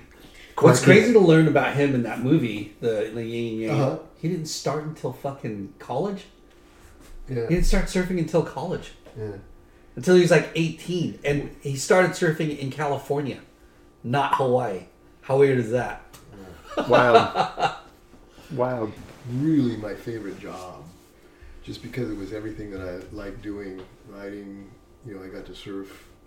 I got to meet all the people and all the business people, and it was a really great job. And I was there for about 8 years. So did you have an office there, and everyone would just come see you, and then it isn't. Again, it's like it wasn't even like this later in Surfer and the magazine's kind of existence, because they got to the point where they were so busy and they had so much stuff going on. But then it would just be, if anyone came to California or came down from north or came up from San Diego or whatever, they just came to Surfer, and we did a lot of our work after 5 o'clock because we couldn't get anything done in the middle of the day. People are in and out, bothering you. And they're like going, "Hey, can you take me in the back and get a magazine that has my cover on it?" Then it's like, Trestles is really good. Let's go surf Trestles. You can't go. No, I'm too busy. So you have the job. Well, plus, like we had the pass. We had a press pass where we could park at church. So we just drive in the military base, and it was really funny because Corky and I worked together. And when I became the publisher of the magazine, I was responsible for, all the advertising as well as the editorial. And so Corky would say, "Call them up, tell them we'll take them surfing at Trestles, and we'll park at church." Butter them up. So they'd come down, they'd park at the magazine, they'd get into Corky's van, we'd drive down, I'd flash the pass, they'd salute us, we'd go down, park in the parking lot, go up, take them surfing for 2 hours at Trestles, nobody around. It wasn't very crowded. Yeah. And when we come back, Corky would just take out the 12-time contract, right? Yeah. And what were they going to do? Yeah. You're locked in, bro. We just gave you the ride of your life. Right. And so Pez would always be going, "God, you guys, you're never here." And Corky would be going, "We sell way more ads down at Mowers than we ever sell in the office. At the office. We're mixing business with pleasure." Yeah, it's still snug. We got the contract. Little stuffy in here. Beaches. Like Pesman, read it and weep. But that's, other industries, whether you're a golfer, you go out and, other hobbies and other sports. Yeah. And imagine that office and the who's who of the world, of the industry, the culture, walking in and out of there every single day. Yeah, it was really fun. It was really, really fun. And, wow. And from all over the world, people would come. And we started, I pushed Pez into starting up the surfer pool again. So they'd done the surfer pool, and then for like when Steve took over, he didn't really like to public speak and stuff like that. So, he stopped it, and it had been really this big deal, Yeah. And then it wasn't there, and I just said, Steve, this is like our Goodyear Bloom, man. This is like we're the Academy Awards, like everything. This is what the whole thing is. We got to do it. We got to do it. We got to do it. He'd go, What year was this? That was 77. Wow. Yeah. So they had Surfer Pole From 60, previously. from 62, I think maybe they started it to like 71. And who was the publisher? John Severson. Severson. So Severson started the magazine, and then he sold it in 71. He started in 60 and sold it in 71 for what then was like a huge amount of money, but it isn't anything now. Yeah. $250,000. But in 71, that bought you a house on Maui, a house in Tahiti, and enough money to live on. It's insane. So you know what I mean? Yeah. It'd be like probably like $8 million now. So $10 crazy. million now.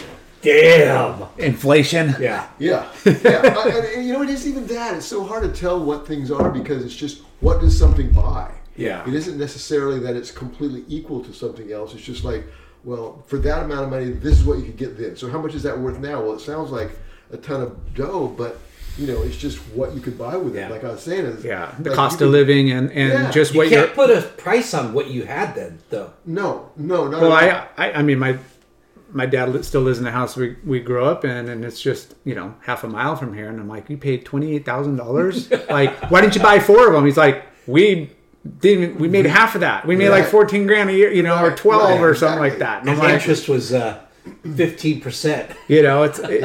But in perspective, it's like, well, he killed it at that time. And plus, your dad, I'm sure too, but I mean, my dad, it came out of the depression. Yeah. They weren't about to take any risks. It was like, Excuse me. getting a job, getting a paycheck every day, and working until you could retire, and that was like super success. Yeah. Man, we're done. And Well, I look American back now dream. and think, well, they had a point about that. Like, I don't have what they were sad when they got done. You know what I mean? When they got to be retirement age, they were just like, everything's good. House paid off, got a pension, got all that stuff. It's like nowadays it's just like, whoa. All those Social Security ain't gonna do it, No. And they didn't rely on Social Security back then, really.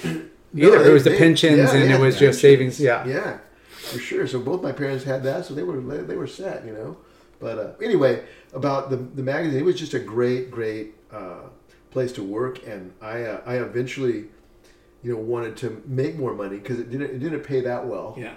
Can I ask you though, like, working for a magazine sounds so foreign because it's like such a weird business, because it is a business, but like what you do, writing and like photography and articles, it's like it's not any other kind of business. You know what I mean? It's true. It's media is a strange thing. And one of the things that's funny, because I became the publisher there after like 3 years, right? And people would always ask me, how did you do that? And I'd say, well, here's the deal. Like, I had the weirdest set of like talents or skills or whatever.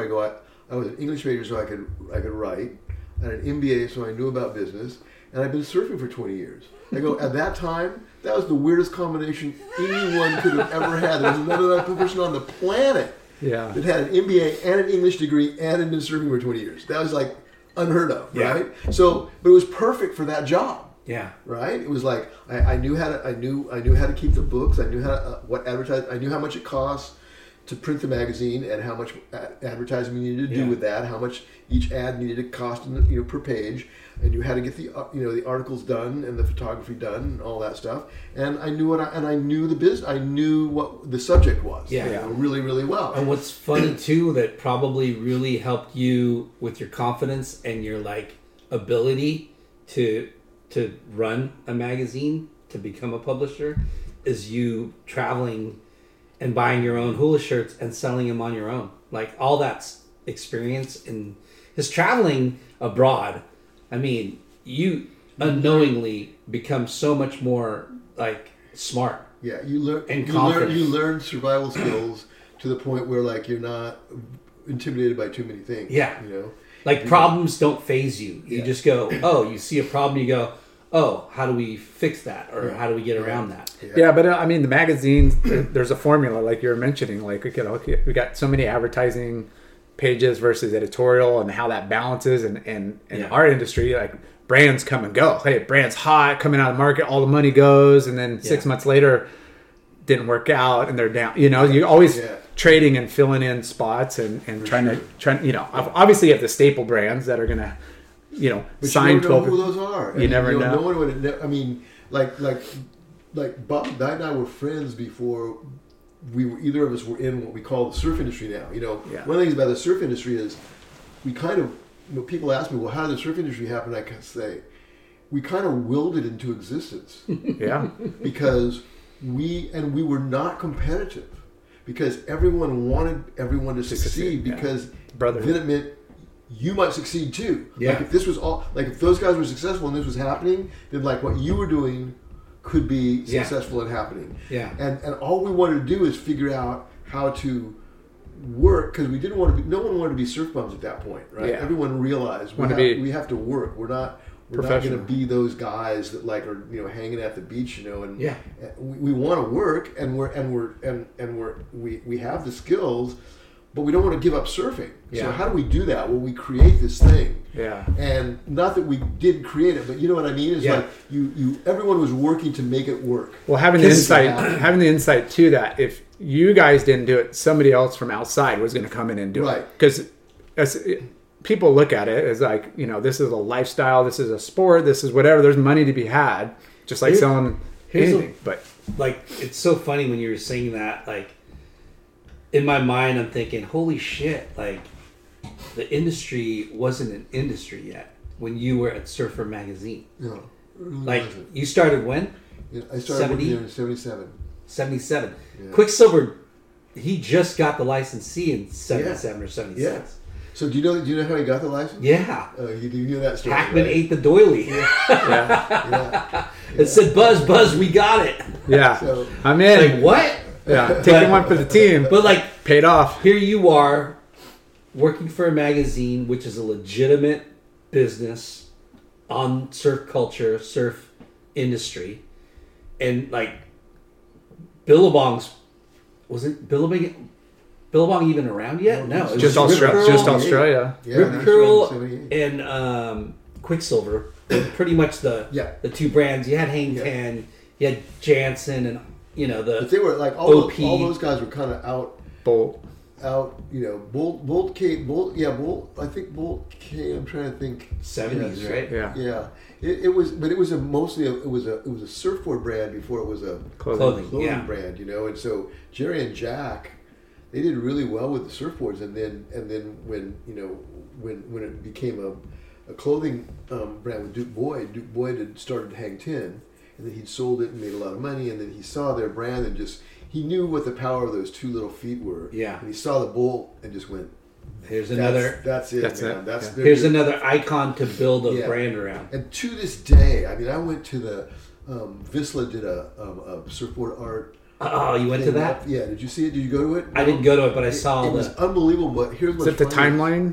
No, it was guys making art on surfboards. Okay. So they had this contest, Yeah. and all these guys made surfboards with all this incredible art that they put on it of different kinds, and it was actually pretty spectacular. Nice. It was last you can Saturday imagine, night or right? something? Yeah, Yeah. and I got FOMO. I was in Hawaii.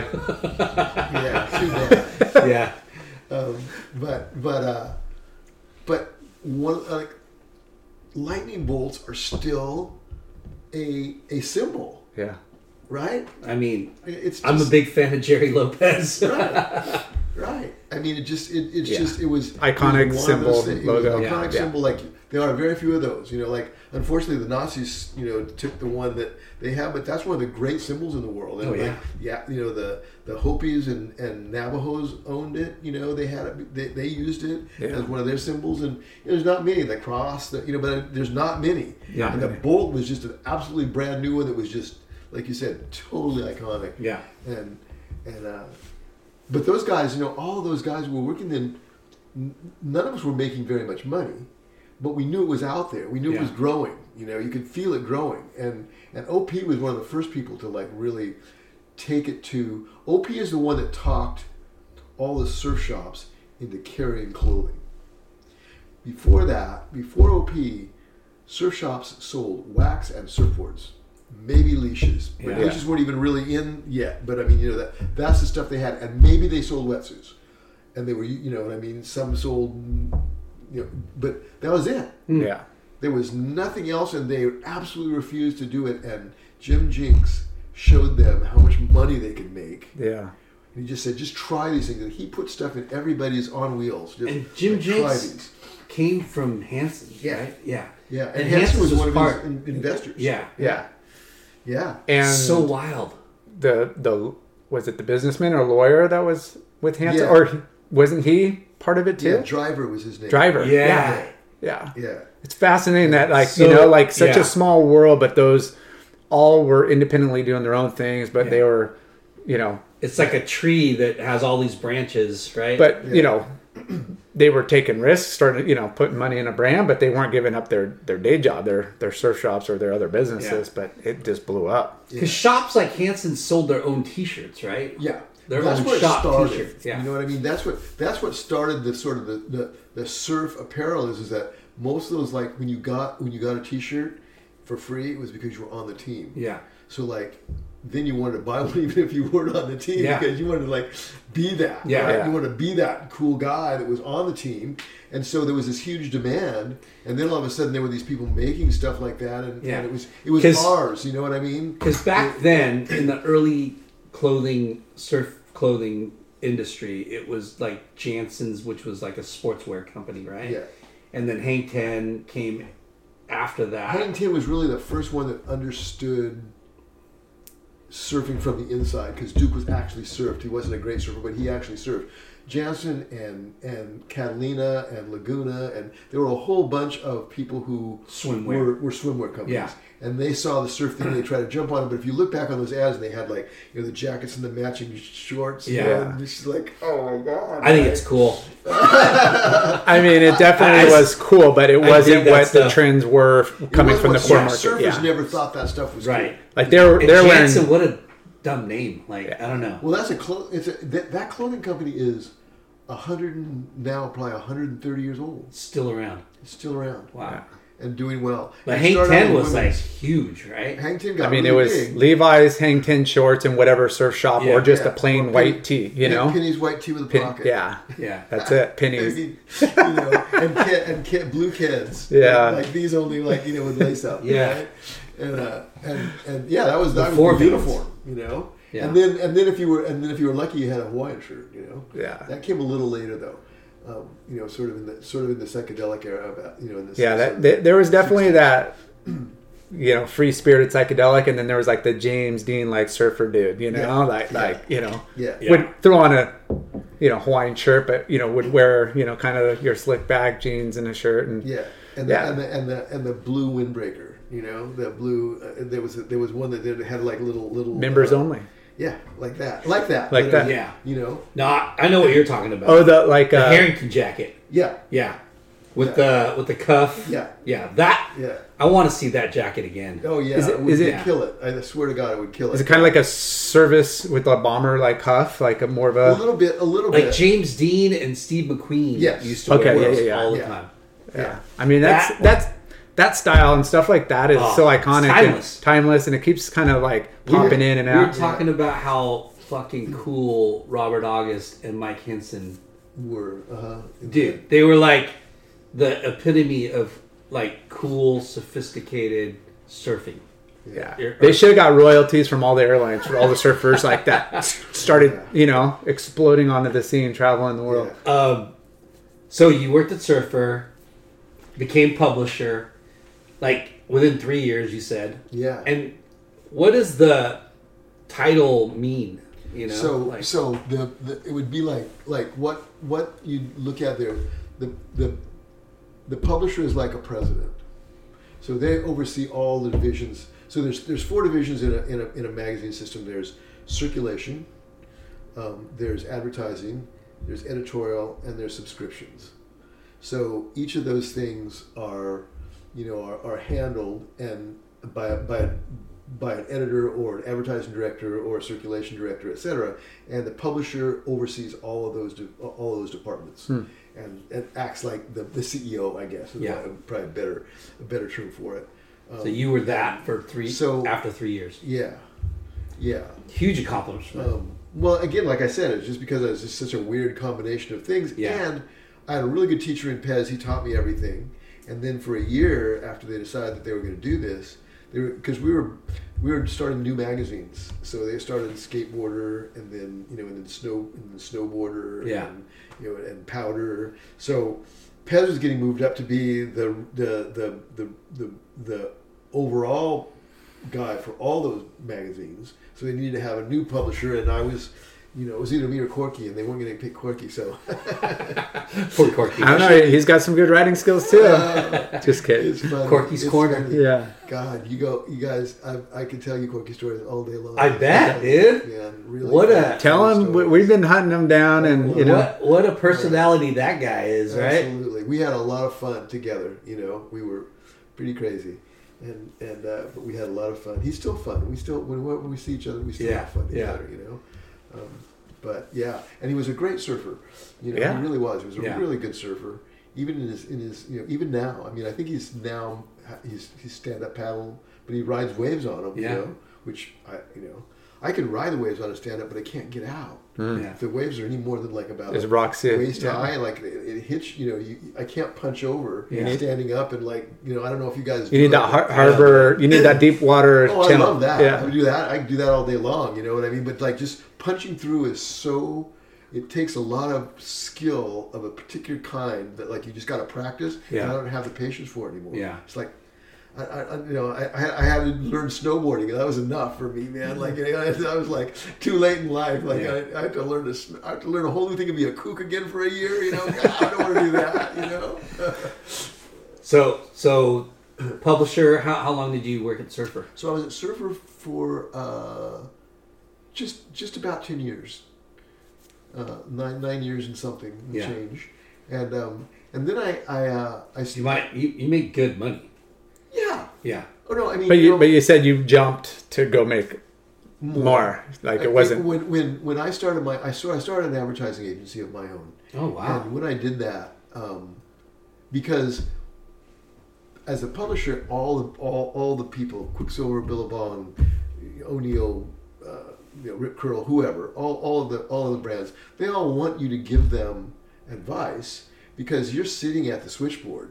Mm-hmm. You're seeing everything. You see all the ads that come in. You see what works. You see what don't work. You see the reaction from the audience. And it was such a tight little thing. It was like they were trying to sell the surfers still at that point. Yeah. So it was really important to understand what worked and what didn't work, what was good, what to do. And so, when you're the publisher, you're doing that for free. So the moment that I left, I could start getting paid. And you have 9 people that pay you, 1/10 of what of it, and all of a sudden you're making way more than you were making just on a regular salary, right? I tripled my income the moment I left. What a trip! So you saw opportunity to help these guys, but get paid for it. Yeah. Okay. Exactly. Now, were these brands? They had their own marketing teams, right? Sure. Coming up with their own campaigns and Absolutely. ads, but it would help the intel that you had working for magazines because he saw whatever, the data, and know how to market. Right. And they were. What'd you call your advertising firm? Surfers World. What is it? Surfers World. Keep it simple. So I did that, and then Trans World. After a couple of years, Trans World had started Trans World Skateboarding, and they had done really, really well because the only magazine before that was Thrasher, and all the skate manufacturers were afraid that was gonna destroy the industry because moms wouldn't want their kids to skate because it was so hardcore and it was so down and dirty, right? They wanted a Thrasher or Thrasher. Okay. So they wanted a clean magazine, and they went to Larry Bowman and said, "Hey, if you start a magazine, we will all advertise in it." So the hardest thing about starting a magazine is getting advertisers. But they were Right. already But on they board all- before it the even. industry all came together and just said, "You do a magazine, and we will support it because we want it to have, we want it to be cleaner, How funny. And so instantly it was a success. And once you have the advertising, then you can get the distribution and you can go all, and so it had grown, and they wanted to start snowboarding magazine. So what did Trans World have first? Like what? Skate. Skate. That was it. That was For it. the first maybe 6 or 8 years. And then snowboarding came on, and then surfing came. Yeah. Like so I didn't know snowboarding that. started. I thought Trans World was snowboarding before skateboarding. No, personally, no, it I don't. was- Yeah. I knew surfing came on because a lot of my friends, kind of. Trans World Jump. Surf was way later. But Yeah. that's what I mean. Yeah. They came Christo on. Tay and- Yeah, all the guys came on there late, Yeah. but like they were already established, like a media giant. Yeah. Yeah. And I didn't know it started with skateboarding. What a trip. So they were really successful, but they didn't really know anything about publishing. So they called me and asked me to come down and talk to them. And this was only a couple of years after I'd left Surfer, So like it was, and they said we want to start this new snowboarding magazine, but we really don't know too much about publishing as such. Would you consider, doing that for us? And I said, sure, that sounds really fun, something Was your new. business good? Your Surfer's Yeah. World? Yeah, and in fact, they bought it. Oh, that wow. was one of the part of the deal was, well, buy my company, and then So you could still- we'll make all the ads for these guys, because all these new companies that are in snowboarding, they don't know about how to do any of this either, right? So we got it. We'll work that in, and and so we started it, and like the first thing I did is say, well, where are you publishing? And they said, oh, we're publishing up in in Corona, and I said, you mean you're publishing in California? And they go, yeah. I go, well, that's the first thing you got to do is, go back to Bowling Green, Kentucky, man. That's where the printing presses are. That's where everybody prints, and the reason for that is not because it's cheaper so much there in terms of the printing, but when you look at a map, like if you look at FedEx or any of those places, they all have Centrally located. It's the hub, Yeah. because from there. Easier to ship across the world or country. Yeah, exactly. If you're in California, everywhere is a long ship, Yeah. right? Except for right where you are. Yeah. There, it's like every place you can get to really Cheaper inexpensively. too, and- Yeah. So I moved us into that publishing, and immediately, like, we saved $100,000, like. because The big brain on Campy. Well, the weight. I mean, you can print anywhere, but it's the transportation and the Yeah. weight, and Yeah, like exactly. the storage. It's so crazy, That's what you So- buy with experience, right? right? And I mean, it seemed so easy to me, and it was like, whoa, this is genius, Yeah. And I'd be thinking. So the funny thing was that so I instituted all these different things in snowboarding and in skateboarding when I was working there, and skateboarding was going into like this total dive. Yeah. Because skateboarding goes through these arcs, and they're almost predictable by demographics. So like there's once a group of people, a bulge hits 16 and they can drive, they stop skateboarding and they start driving and going surfing or doing other things, right? So it's almost like that's the cutoff. And so when a certain number of people move into that I Can Drive stage, there's a crash. And then another group comes in, another group of 10-year-olds to 16, you have another 6 years of like, boom. And so it's a boom bust cycle, right? And Yeah. skating a lot. And so it was in a bust. It was like going over, but snowboarding was booming. So like I was doing all this stuff in the magazines, and on the one hand, everything was just like exploding. Every time I do something, it would like, and on the other one, it would like not. And so like on one side of the building, I was like a dunce. On the other side, I was a genius. You Yeah. know? Yeah. It was just so funny because you're just going, no, the stuff is. I'm not making the snowboard market boom, but I'm helping us take advantage of it. And this is going to crash no matter what we do, but I'm at least like buffering us from Yeah. the worst of the crash. We're not going to go out of business. Yeah. Yeah, You know, you're but there's balancing nothing you your can do about low portfolio. tide, high tide, right? Yeah. Like if the tide's going out, you're not. I don't care how much water you try to bucket in, man. Yeah. The tide's going out. You got to wait till it comes in again. Yeah. You know. But you can build stuff so that you don't sink all your boats, right? Yeah. Skateboarding is so weird because, like you said, it goes in those the ebbs and flows. It spikes and it Cycles, drops. It yeah. spikes and it drops. It's definitely more stable than it ever was, but even now I feel like I've been hearing it's definitely in a slump right now, skateboarding. I mean, that's life cycles and stuff, Yeah. but yeah, I mean, it also comes, back not just the demographic, but what kind of athletes are peaking at that time, and it is a group who's carrying the sport too, and like Right. because Yeah. I mean, we always talk about like Slater's 50 and he still moves the needle, but Yep. Tony Hawk, there's but they still got to stay relevant and they still got to be in the spotlight, but then you got to have these rivalries more so in surfing than skateboarding, but yeah, there's just a lot of different aspects to make it interesting, I guess. Sure. But you got to sell product, and it's interesting you said that at 16 you kind of lose that customer, that base. Yeah. I mean, your pros stay on, but your average But kid, the kids buying and they're buying the product. So, how long did you work at Transworld? So at Transworld, I think for 5 years. You just think, so like 88 to 93, yeah. So 5 years. And that was in Oceanside, right? And that was in Oceanside, Yeah. and it was a really great.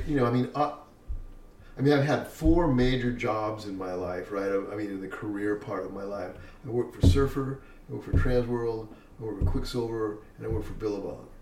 And I just look back on that and just go, I'm a lucky guy. For sure. I mean, shit. It wasn't like I was a genius or I knew what I was doing when I got into any of that stuff. It's just, but those are like the 4 best companies I can think of. Yeah. To work for, and I worked for them in really good times. Yeah. At the height of their. They were exciting places to be and to enjoy and they always say find something you love and you never work a day in your life. Yeah. And I mean, pretty much that's how I've always felt. Yeah. I was always excited to get up and go to work. It was like, wow, this is going to be a great day. Well, you created value too, throughout having all these different aspects of career. Like you're adding to your resume, right? From like the media to the advertising, and then here you go into more of the surf brand era. Where Quicksilver and Billabong are. I mean, they're running. They're the new beasts of the industry. What made the transition from Transworld to Quick? Let me think. I'm not even sure how that transpired, except for the fact that I know it was the Crossing boat, and Bob McKnight, and I had been friends from many forever. Yeah. And before we were in the surf industry, really, and Bob said, "Hey, we've got this Crossing boat, the Indies Trader, and we need someone to like run it, and and you get to travel." He goes, "It's perfect for you. You get to travel all around the world, and you can go surfing, and you'll hang with all the boys. It'll be fun, and all you have to do is make it be a happening, So it's kind of like, well, wait, to run the boat. Well, directed. I mean, the captain was Martin Daly. Okay. And Martin was the admiral, the admiral of his own fleet. You know what I mean? Yeah. And he's another whole. You could write 5 books on Martin. But they needed a brain to make sure it was marketable. They needed somebody besides run the boat. Yeah. So like my job the business was side to get all of the paperwork, all the visas and the customs and logistics and all that stuff done. You're talking about running the business side of the boat, right? And getting all we'd have like 14 berths. You could put 14 people on the boat. So there were X number of surfers, X number of media people, and then one of the things that I talked them into, which was a good thing, was let's do retailers. Just like what you guys are doing now, right? Yeah. Like you put a retailer on that boat, with Kelly and Tom life. Carroll, and take them to Costa Rica. They're never gonna leave your brand. Yeah. They're always gonna be Quicksilver to the death, right? Yeah. And I go, that's just how it is, and Yeah. and it was really true. I mean, I'll tell you a really funny story. So when I went at Surfer one year coming back from Europe. As a matter of fact, it was right at the beginning. I said I need to go back and clear up and finish my business up, like with this stuff before I go full time with the magazine.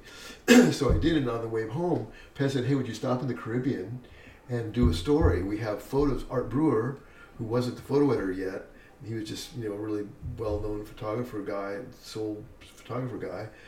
He said, he's got some really great shots from the Caribbean. So could you stop there and do? I know you've been there before, so you know where to go. Like write a story about it. So yeah, they're gonna pay my way back, and and then like sure. It was just a great deal. And so I wrote this story, but it was back in the day when you could not name spots.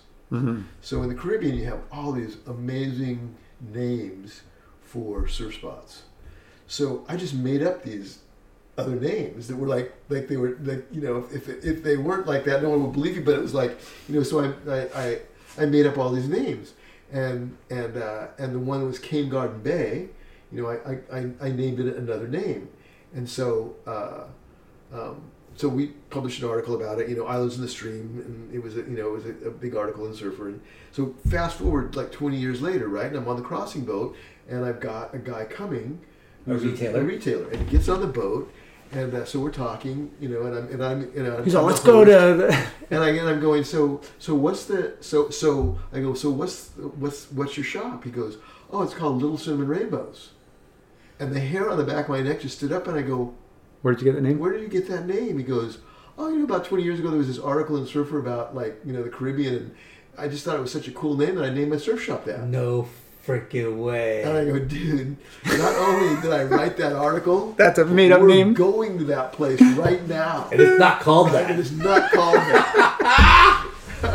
Please tell me, is it the original owner of? Yeah. Okay. Yeah, of Cinnamon Dave, Rainbows. Dave. Cropper? Yeah, Dave Cropper. Yeah. Holy crap! Gosh. That's insane. He's like one of my favorite Oh, people. he's a great. We've had him on the podcast too. Yeah. Oh, I didn't know that. I didn't see him on there. Yeah. Dave. We've had Totally cool guy. hundreds of episodes, so you got to Yeah. scroll pretty far. No. Wow. But that is so epic. You're on Dave this trip. Cropper. You made up names of spots, and then here he is naming a shop after one of your spots. That's so awesome. That's Blew insane. my mind. Talking about serendipity, right? Yeah. So you guys score. Had an amazing time. So we had a really fun time, great stuff, and everybody just kept, we were always going somewhere and doing stuff. But what I was going to tell you about the funny thing is, I'd get all these postcards or phone calls or emails from people that are going, "Oh man, yeah, I can just see you now. You got your, I bet I can see you. You got your feet up on on the railing. You got a Mai Tai in your hand. You're kicked back watching the sunset, right?" Yeah. And I go, "Well, actually, I'm sitting in some sweaty little customs shop getting shaken down by a third world, bureaucrat. Yeah. Like my one guy that's supposed to be coming is missed his plane. My second guy lost his surfboard. Third guy is puking over the side of the deck right now because he's so seasick. Kelly's nowhere to be found. We have no idea if he's even going to show up. The guys from CBS, who I fought like hell to get on the boat, are saying if we have to leave, if we have to leave in 3 days, you'll have to get a plane, And fly us in. seaplane to land and pick us up and ship us out. Martin's going, the swell is coming, and I'm just leaving if none of these guys show up. And I go, so Yeah. other than that, everything's perfect. Yeah. So you did that for a couple of years, trip after trip like that, where they all. They weren't all like that, but it was just funny. So I always would say to people, just like when people say, "Oh, it's so great, you're working in Hawaii," and I go, and you go, "Yeah, it's definitely more fun to be working in Hawaii, and it definitely is something you never complain about, but it ain't a vacation." Yeah. Right? You're still working. Yeah. You still got to get shit done, and if you don't, there's hell to pay for it. So it's not the same as just they think, "Oh, you're just going to Hawaii and then you do whatever you want to do," like they do when they go on vacation. Yeah. But it's not like that. Yeah. You got to do stuff. Yeah. I'm tripping on here you are, a publisher. You're pretty much head of 2 magazines, right? And you have a set job and a set destination.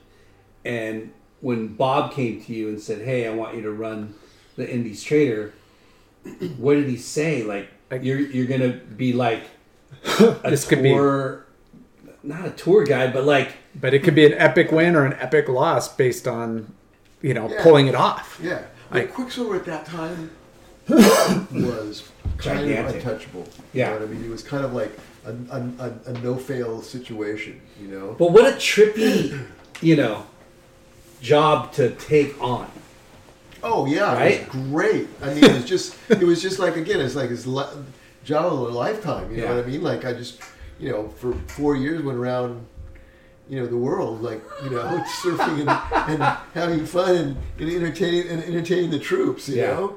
So it was great. It was great while it lasted. I mean, Because how many times would you go like a year on the boat?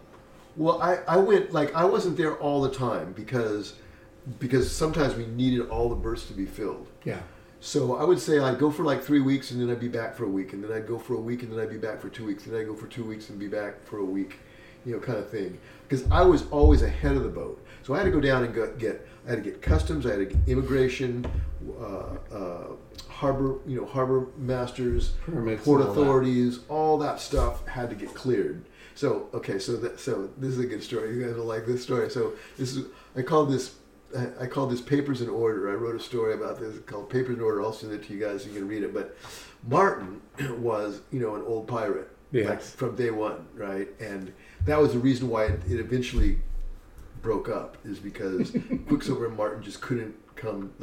Yeah. Quicksilver had liability with their name in the Right? business, So my and job was that. Martin is loose. Yeah, You were You're the middleman. you're the conduit between the two. And the thing was that they had this it was kind of an intricate way of like who paid for what. But one of the things that he paid for, because it was always constantly on moving target, was he paid for all the paperwork, and so in his mind, like, that was just money being thrown away. Like, it was money he had to pay, For me, it was like, I'm not taking Quicksilver out on this boat unless we have all of our approved, stamped, stuff. Yeah. And so Martin, we always be going, God, Captain, they're just ripping you off. They're just shaking you down, And I go, yeah, Martin, but we have to have these. Yeah. When I'm in Indonesia, I just give them 300 rupees. It's done. I go, yeah, but Martin, we're not in Indonesia. Yeah. We're in, Nicaragua. Yeah. And these people are not, gonna do that. I Yeah. go, they may well be charging more, but we have to get this, and I'm getting it on time so we can get the hell out of here. Yeah. And do it, right? So, I mean, just used to beat me up, right? Oh, I So- bet. I can only imagine the You know him, Australian right? pirate Right. versus the, not boss, but the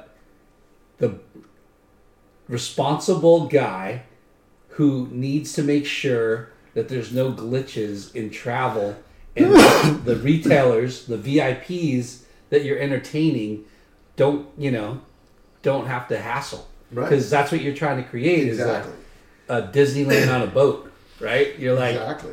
trying to make people But they're happy. pioneering like surf travel in a vessel that's like nobody's done this before. Yeah, people have done it on their personal, not a business. I don't know. That was the first of the first. It was. It was.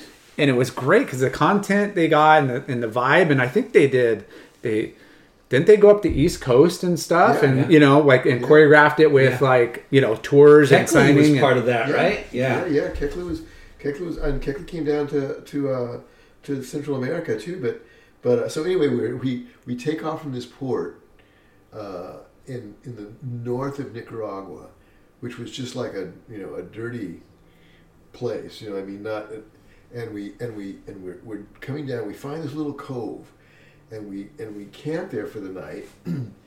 Pull in, anchor, and in Central America, especially in Nicaragua, there's this fog bank that sits about 6 feet above the water and about 6 feet high, and it's just this bank and it burns off once the sun comes over. But like it gets light, it's just this fog bank, and so. Martin and I we slept up on the top of the bridge with where he drove the boat, and both of us slept up there so that everybody could have cabins down in the bottom. And we wait, and we're always the first ones up, and so we're sitting there. We can hear this like motor, and it's like we can't see anything, but we can hear it. And it's just like revved to the max, like it's like you know how like when you've got a boat that's going at you can't see anything, you just hear it. But we can hear it's coming closer to us. And it's getting closer and closer. And Martin and I are kind of looking at each other going, what is this, right? And all of a sudden, this is a Russian PT boat. Oh, which shit. is about twice the size of ours. It has like a 50 millimeter cannon, double barrel on the front. And it's coming straight at us. And it's like, the wake is just like this, right? It's like over the gunnels, right? And it's coming right at us. And Martin and I both said afterward, we just go, my first inclination was just to jump off the boat and get the hell away because we thought it was just going to ram us. It was like, it was coming probably like 15 knots. It was hauling ass, right? Damn. It was just spray off, out of the bow, just like it's just like heading to us. There's this guy with like fully trained on us, right? They come up just before they hit. They turn sideways, bang up against the side of our starboard side. And they grapple us. I'm going, holy shit, I thought grappling was like for like pirates in like the old days, right? I've never even heard of someone grappling you, right? They coming in throw hot. this ladder over and lock you against them so you can't get away, right? And then all these guys in full fatigues and combat uniforms with AK-47s come pouring over the top and start coming up the stairway to the bridge. Shut the fuck up. Right? And Martin looks at me and he goes, glad you got this I paper. hope you got those papers.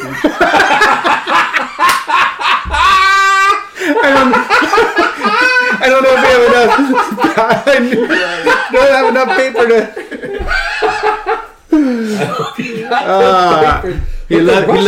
He loves you now. But they were Russians. No, they were Russian boat. But it was Russian. They bought their Russian navy boat. from the Russians because they were Sandinistas, right? Fuck, what a trip. And so like, And you had retailers on the boat. oh yeah, they were all asleep, but and they're all like sort of sticking their heads out. What's going on, And so anyway. But you had the paperwork and it was all They good. were all good because they obviously thought we were drug dealers, Yeah. Because the boat was painted up in these bright, colors, tattooed colors from Tahiti, and it was like a weird looking boat, and like I'm sure that's what they thought. They saw it.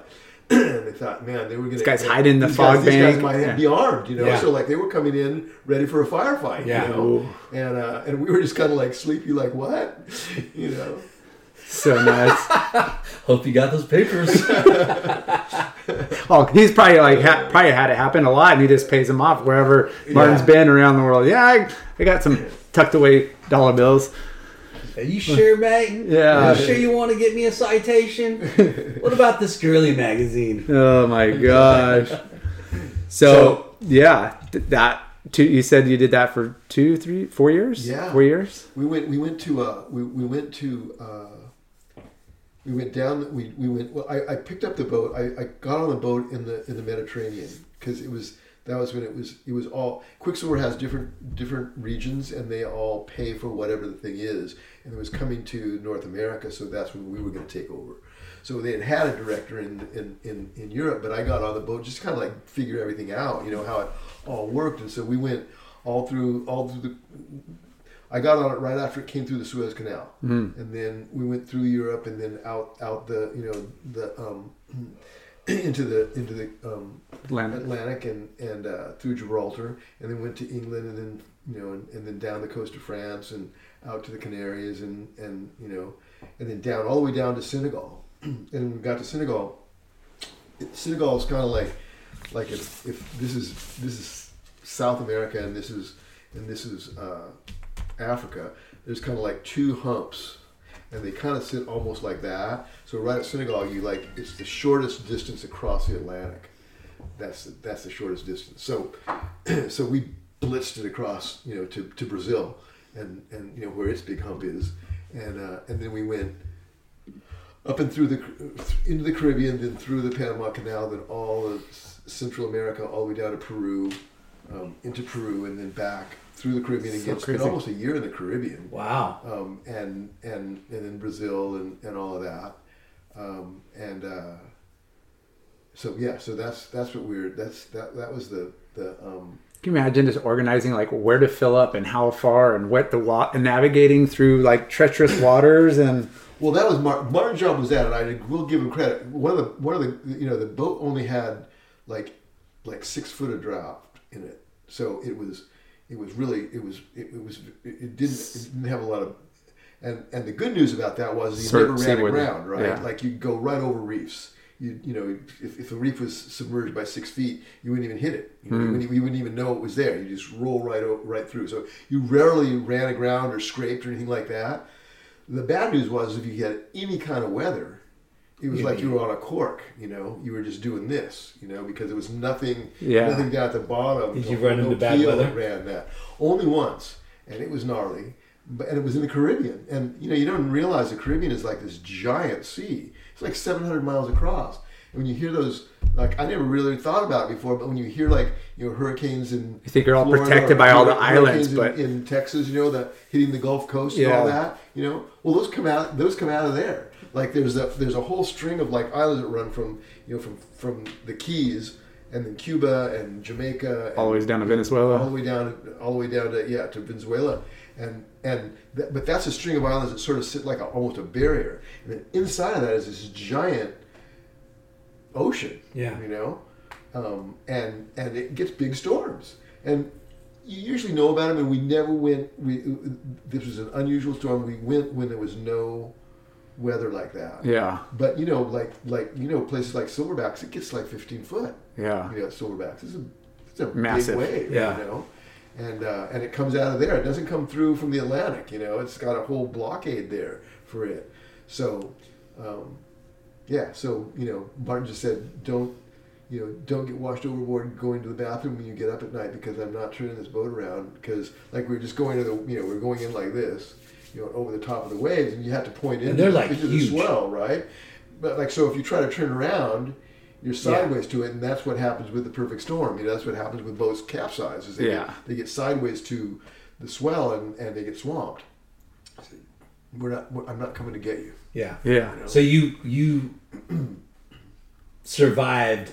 Yeah, it was like a 2-day. It was a 2-day super stormy, thing, and no one can really come and get you in that weather. So you just have to ride it out. Yeah. But you can't really sleep very well. You try to strap yourself in, to the bunk, and just like it was fine at the end of the day. It's funny. I wasn't ever lots of drama freaked out about it.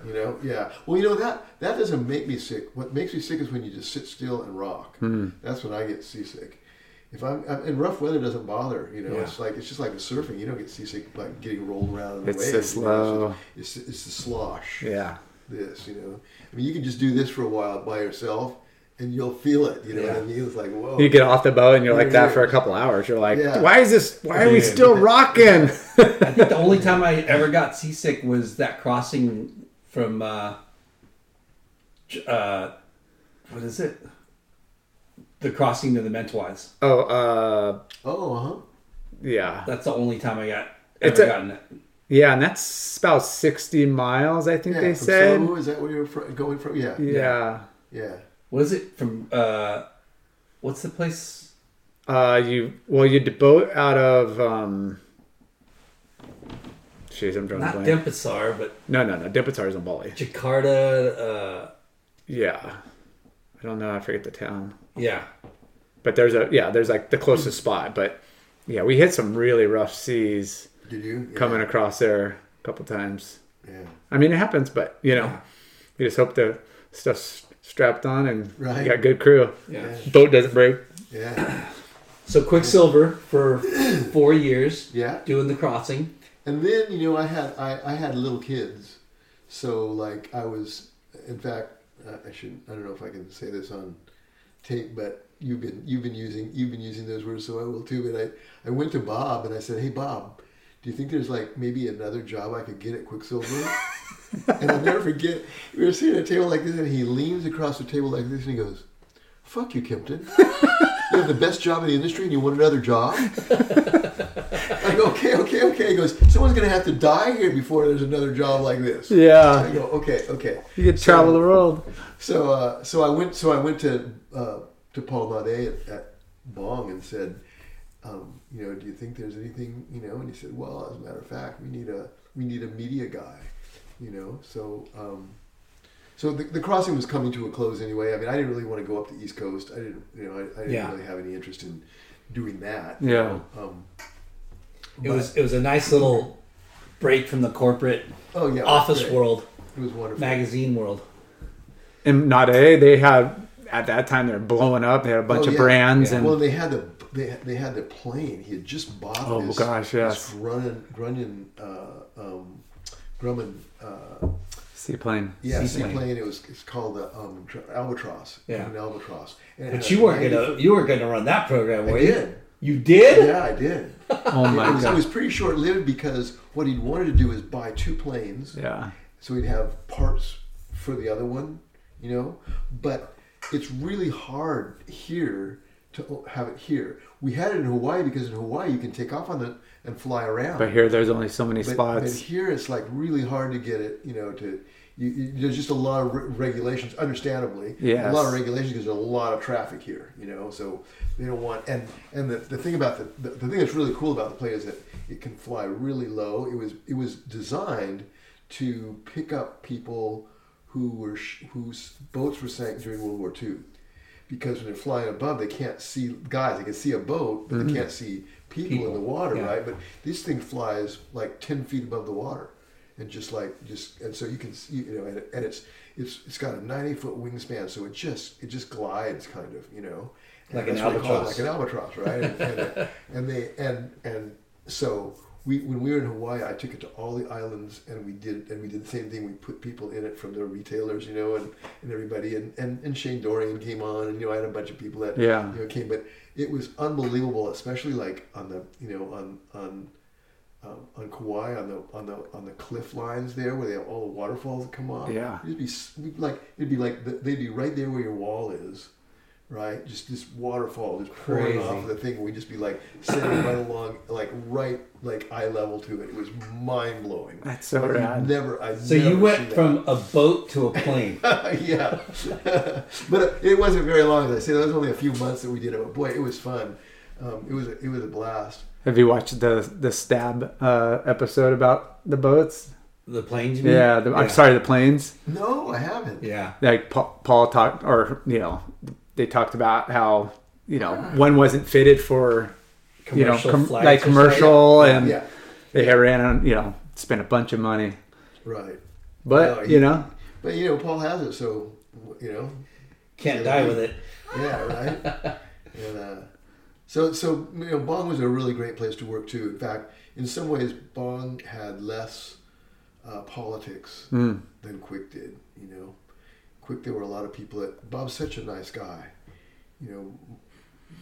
Paul's a much harder taskmaster in some ways. And Bob was just such a nice guy that people just sort of stab each other in the back all the time to try to get up the corporate ladder. Yeah. It was so big. I mean, they had 10 vice presidents and all these different divisions and all that stuff. Yeah, it's so crazy to think how Quiksilver is kind of like one of the first surf brands that became corporate, right? I don't know much about OP and what who and how it was sold or licensed or whatever, but with Quiksilver, us interviewing him and him telling us what happened. You're talking about Bob. Yeah. He would. I mean, they just create jobs for people that kind of were his network, and be like, hey, we'll make you West Coast regional brand ambassador, and you they were just making positions, and paying people. Really, which is awesome. Point how for them. Hackman got the fucking license is ridiculous. Eating a doily at a fucking bar, right? But also with Bob, a doily that had everything imaginable dumped onto it already, including probably all the beer and and chips and Yeah. Whatever. God, it was just gross, But Bob, like, being a USC business graduate and frickin', he took surf company into Corporate world. the corporate world, and like the whole Holbrook was on the podcast too, and how they found customers in the Yellow Pages. Oh, here's a sports store or a sporting store. A sporting goods store and frickin' Let's try this. Yeah, and just the way that they did the business, you know what I mean, and how they increased, retailer and going public and all that, and acquiring, all the, like they went through that whole, It's not about quick serve. Yeah, we know. We know the story. Yeah. It's amazing. Yeah, no, it really is. But Bong, how long you did after the So I did the Bong plane for thing? about 10 years too. Yeah. Wow. Yeah. All with the Albatross or different parts? No. That was that ended Quick. quite early because he couldn't find the parts to the thing and he couldn't get the permits to fly. Yeah. It would make it worthwhile. And it was unless you have a really good you have to have a pilot that really knows what he's doing. Too, Yeah, right. And that was not easy to find. And they had a couple of kind of close calls with a couple of people that and so they just thought, this could be real liability, you know what I mean, that we don't need to have,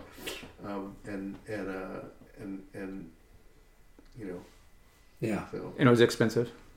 it was real expensive. Real expensive. Really expensive, yeah. Well, I mean, just fuel. And the thing about the difference between a boat and a plane is every time you fly a plane a certain amount of time, you have to take it all apart and Clean it up. And everything. Yeah. lube it up Everything. again. Everything has to be, like The maintenance, yeah. brakes and fuel lines and Ugh. landing gears and all that shit has to Talk be about looked at maintenance. by A third-party law, technician, right? yeah. Right. But I mean, and also by law, like they just because they don't want plane crashes. Yeah. Yeah. People. Otherwise, people will just drive it like you do your car. It's like, It breaks down. Oh, cool. I'll just pull over. You break down, you fall out of the sky. Dead, that's it. So there's a lot of that too, which means that you have this expense that if you're not an airline, Yeah. Yeah. yeah. So what else, like running the media at Billabong, what was that job entitled? So that was about basically moving into the technological world, and getting our a website, getting not podcasts like this, but getting every I would post stuff on all the different platforms, and there was no shortage of stuff. When you have Sean and Taj and we had such a crew. No shortage of. So like there was always a story. Somebody was winning something. Somebody was traveling somewhere. Someone was just got something. You had the content. You had to get it out there in a timely manner that made it relevant. And so it was great because we really had, it was the first time that I think someone actually created a media company of their own.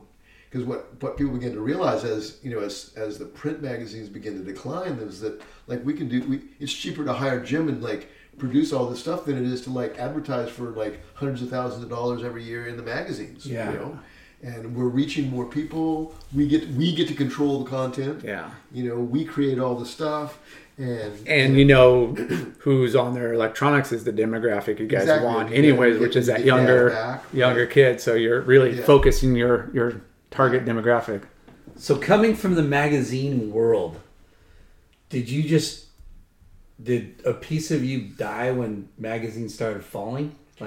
Well, even before that, what was interesting is working for the magazines, you were Switzerland, you were totally neutral, and everybody loved you. Yeah. Everybody wanted to invite you into their party, their annual planning, yeah. their advertising, budget. You'd sit on all this stuff, and they would just be like, "Well, tell us, what do you think? How has it done?" And you're always invited to all that stuff. What was really a shocker is when when I started for a brand, realizing that now none of the other brands were getting all the walls came up. Exactly. You're why aren't you taking my call? Yeah. Yeah. More for Quicksilver, or, bro. you'd be like, I'd be, when I went. Bob when I went McKnight's like, I don't know you, bro. well, when I went to Billabong, so like I'd just pop in at like I was used to it at Quicken. Everybody was still super friendly, right? And they get to go into the meeting and go, well, see ya. That was it. You know what I mean? Yeah. Like you weren't getting invited in, and that was when you just went. The light went on. It was like, this is not the magazines anymore. Yeah, you're not in This is Switzerland now anymore, Dorothy. Now you're like you have a side. You've taken a side. You belong to that. That's what your job is now. Yeah. And it was sad because I was so used to like being friends with everyone in the industry and having fun. But your job is your job. You do you want to sell. Be successful for the brand that you're working for. But isn't it a trip though that our magazines are gone? Yeah, it's crazy. Totally crazy. And there's something really, I mean this. This is not. I'm an old guy and wish it was like somewhere else. There's something missing about the sense of anticipation. Like now, when they talk about instant gratification, like that's all there is. Yeah. There is no other thing. There is no waiting for anything else. It's like you're watching Lifetime all the time. Yeah.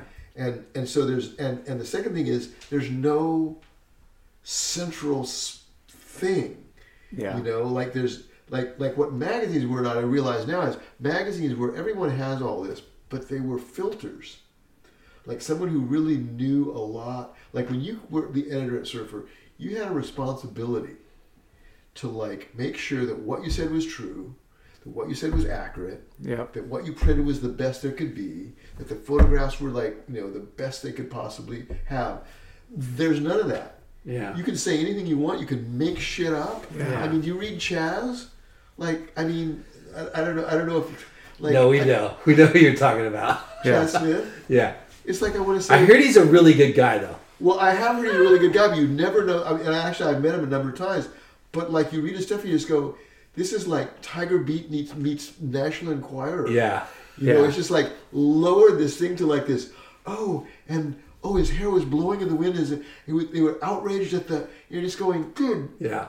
Like gossip. Help me out here. You know what I mean? Is this really about surfing? Yeah. Like, or you're not. It isn't. It's just clickbait. Yeah, clickbait for sure. Exactly But I think the authenticity of what the magazines were putting out and having like a real story and a real destination. I mean, they covered a little bit of everything for sure. But the majority was editorials, whether it's a new destination or that time of year this place is highlighted, like California fall, and Hawaii winter, and in Europe, absolutely. And you got used to those, and you're excited to see like what's happening in that part of the world. Now I think it's still a viable thing, I think people still do. I think that the audience still lives that. Mm-hmm. What I'm bummed about is that the media is no longer what I think of as accountable. A surfing media. Yeah. Like it's just like all the other media. It's just like we were saying. It's all based on how much, can we get of this or that or the other. And that's why I was saying that was really cool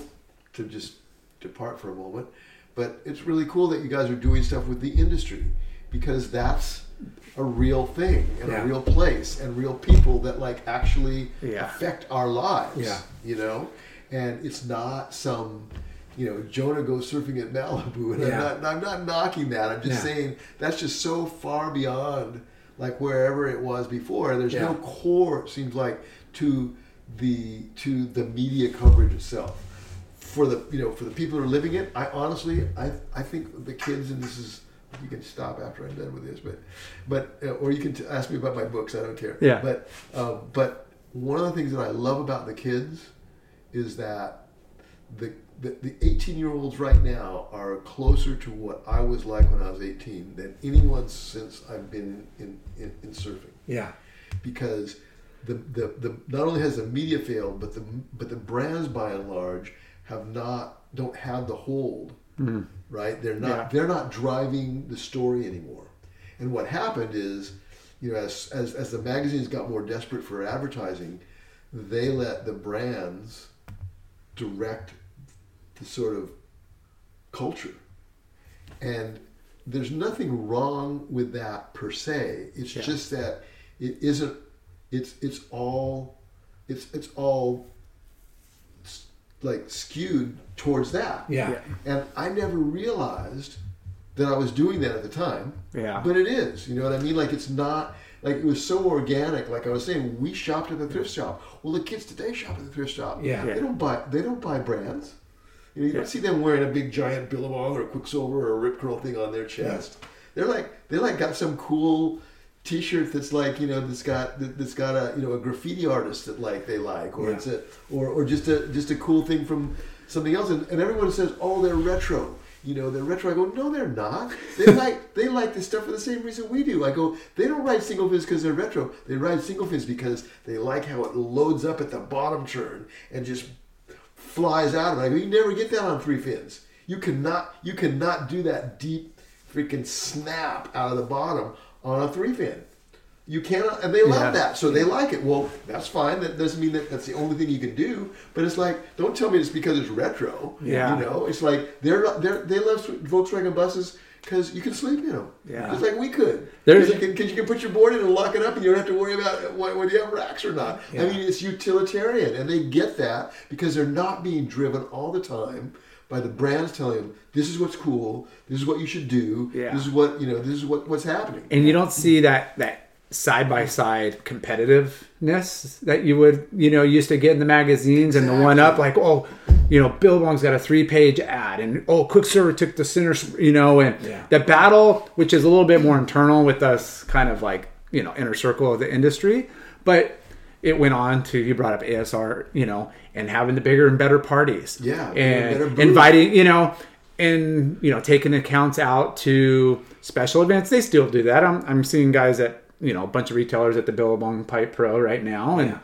it still happens, but it's not as, there needs to be, it doesn't have the same feeling as it did back in the day, you know, where those parties, like shop kids are going back, oh my God, we're at the ASR, we saw this band, we're a part of, you know, like it, you know, and then that trickles down throughout, and it makes it feel really going back to special. The Surfer Magazine and Surfing Magazine. And even the last one standing is, you know, Surfer's Journal, and Mike Latronic still has a magazine. He does, right? Free Surf. But the way that, like you said, like brands became their own media hubs, but you want somebody that curates a little bit of everything, you know? So not one thing gets showcased, like everything gets, you know, where it's not an even playing field, but like you're curated, you know, the best of the best from whatever it is. And you're choosing things because they're cool, not because they're a product you want to move. Yeah. You know? I mean, one of the things that really changed my mind about it, and I didn't realize it until like I was kind of stepped back from that, but like with my kids, you know, like I suddenly realized, wait, I'm not going to tell my kids that if they don't have like this little logo on their jacket that they're not cool. That's not what makes you cool. Yeah. I don't want to teach my kids that like that's what makes you cool. You're cool because of like this, right? Like I want to teach them that's what's happening, not like, oh yeah, if I have this logo and I go to this party or I know these people, like you know, and that the whole branding thing sort of drove that. And again, that was my job, and I don't. And you guys sell a product. It's like there's nothing wrong with that. Yeah. But in terms of the culture, I think the culture is more pure right now than it's been in decades. Yeah, definitely. You know, and I love it. I mean, I love these kids. They're like, you know, they like you see them. There's no judgment. Like they go out. One's on a Lyle, one's on a boogie board, one's on a tri-fin, one's on a longboard. You know, and they're all out there. They're all buds and they're all surfing. They could care less. They're not like going, fuck, dude, you're not cool. Like you have a, you know, your board is at 7.6. Those barriers where there was decades of it being a certain look and a certain vibe, and if you weren't in the clique, you're a freaking a kook. Yeah. You know, and now it's kind of those barriers have been kind of broken down, and you know, we talk about all the, you know, subcultures within surf. You know, that you just brought up. I mean, you could be the hipster, or you could be the meathead, or the, you know, the professional, like the, you know, the CEO type guy that, you know, I mean, there's all these different aspects, but going back to the youth, I think it's like really cool, like where you kind of did what, you know, you found a niche, happened to fall on selling, you know, Aloha shirts, you know. And I feel like right now there's a real with our access and having the computers at our hand all the time, and kids now have a lot more entrepreneur, like, you know, kind of visions of like, you know, I can make money doing this and I can make money doing that versus just going and doing the 9 to 5 clock in, you know.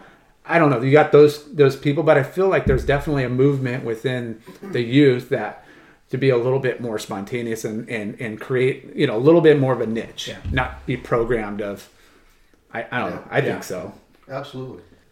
So how long was it at Billabong then? I was at Billabong for about 8 or 9 years, and no, maybe I was there for 11 years. I was, and one of the things that made kind of my decision about Billabong was that I was on a board, the San Onofre Foundation. Cool. And the San Onofre Foundation was raising money for the state parks of Trestles, San Clemente, and Doheny, which are like kind of my stomping grounds, right? Yeah. Like the whole area, and I was raising money for that, and the people there asked me if I wanted to be the executive director of it, and I said, you can't pay me enough money to do that. You know, I'm working at Billabong, and they said, no. Look at how much money you're raising, you know, in this part time. If you like worked full time and we paid you, then like, you know, this would be great. And I talked it over with my wife, and I just, you know, I said, you know,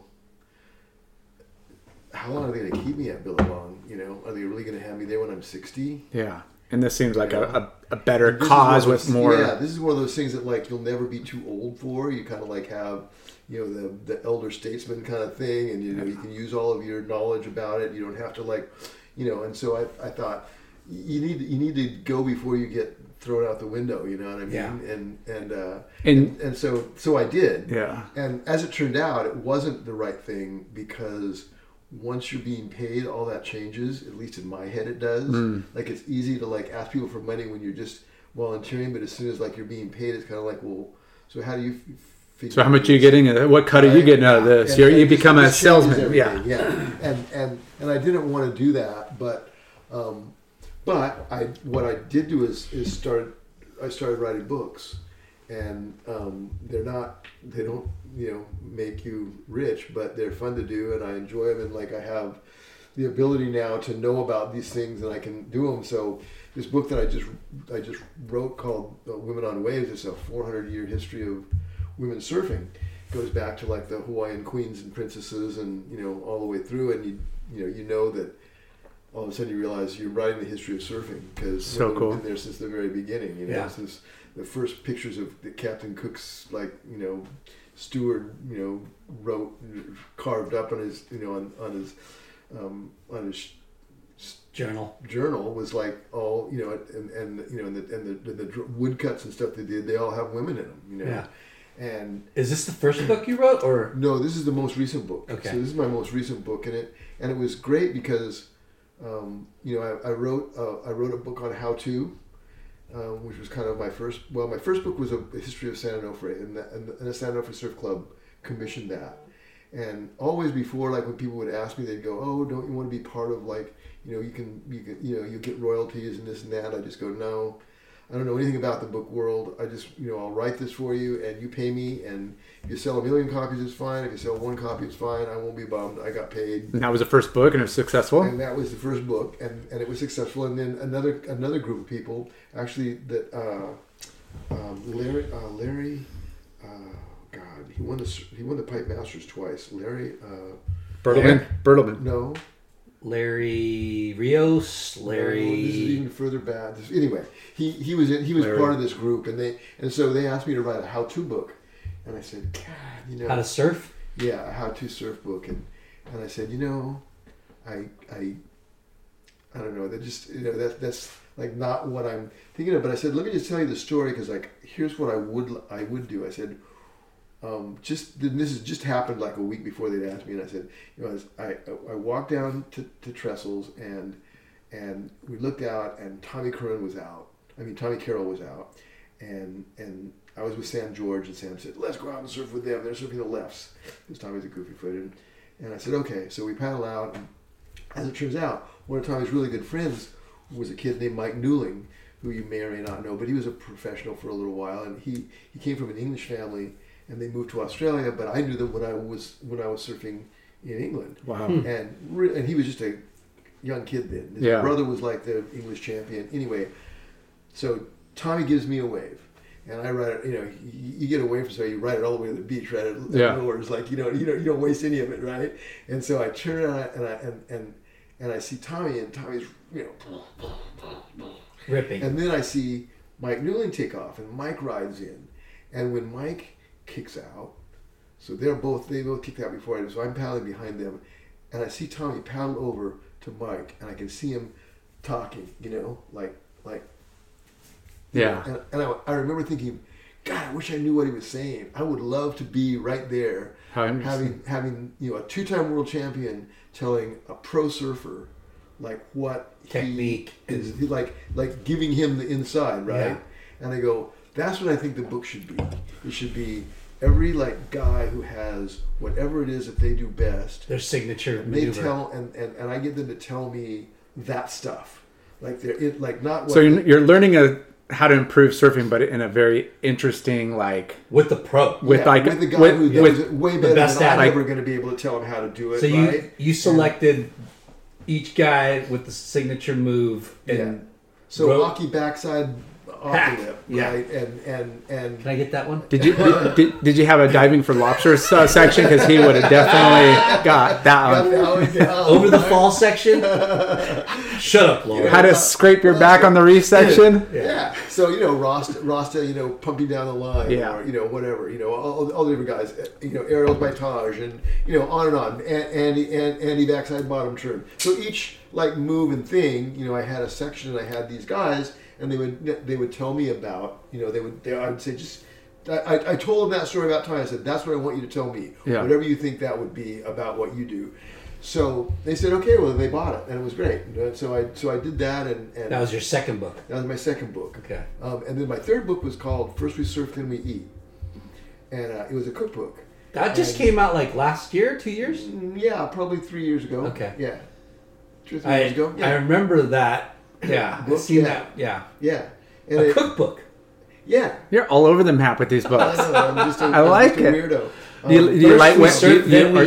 Do you like cooking, or just thought that was an interesting conversation? I love to cook, and I love to eat, and so what I did is I took these. I had all these recipes that I had asked people for when I was living wherever it was. You'd have something good, hey, I want to. You've been all over the world. Yeah. So Caliche in Costa Rica has this lobster dish, and it's just crazy good. And all the surfers eat at his restaurant. Caliche's Wishbone, and it's it's not far from the main breaks there, and so there's people like that all around the world. Yeah. And I had collected these recipes, and some of them were on the back of envelopes, and some of them were stuffed in in books that I had, and some of them were they were all a mess. Yeah. But I pitched it to this lady who was a publisher, and she loved it. She said, "We're going to sell 1 million of these."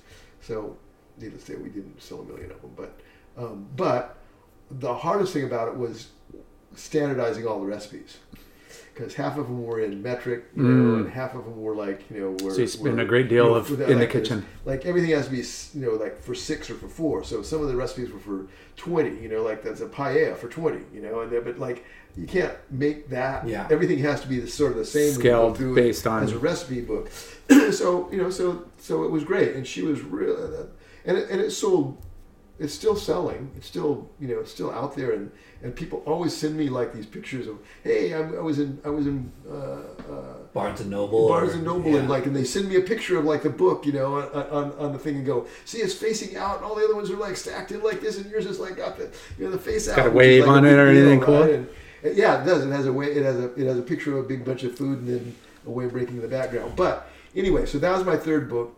And then my literary agent said, so what are you going to do for your next book? And I had never really thought of that. I only got a literary agent when I got this cookbook, right? And literary agents are like your agent, Yeah. And they sell your book for you. So I pitched her a couple of things, and she went, and I said, well, how about a book on history of women's surfing? She goes, I could sell that in a heartbeat. So I said, okay, well, let's do it. and I didn't realize how much I was biting off, because it's a huge Task. thing. It's a The research alone is just, yeah.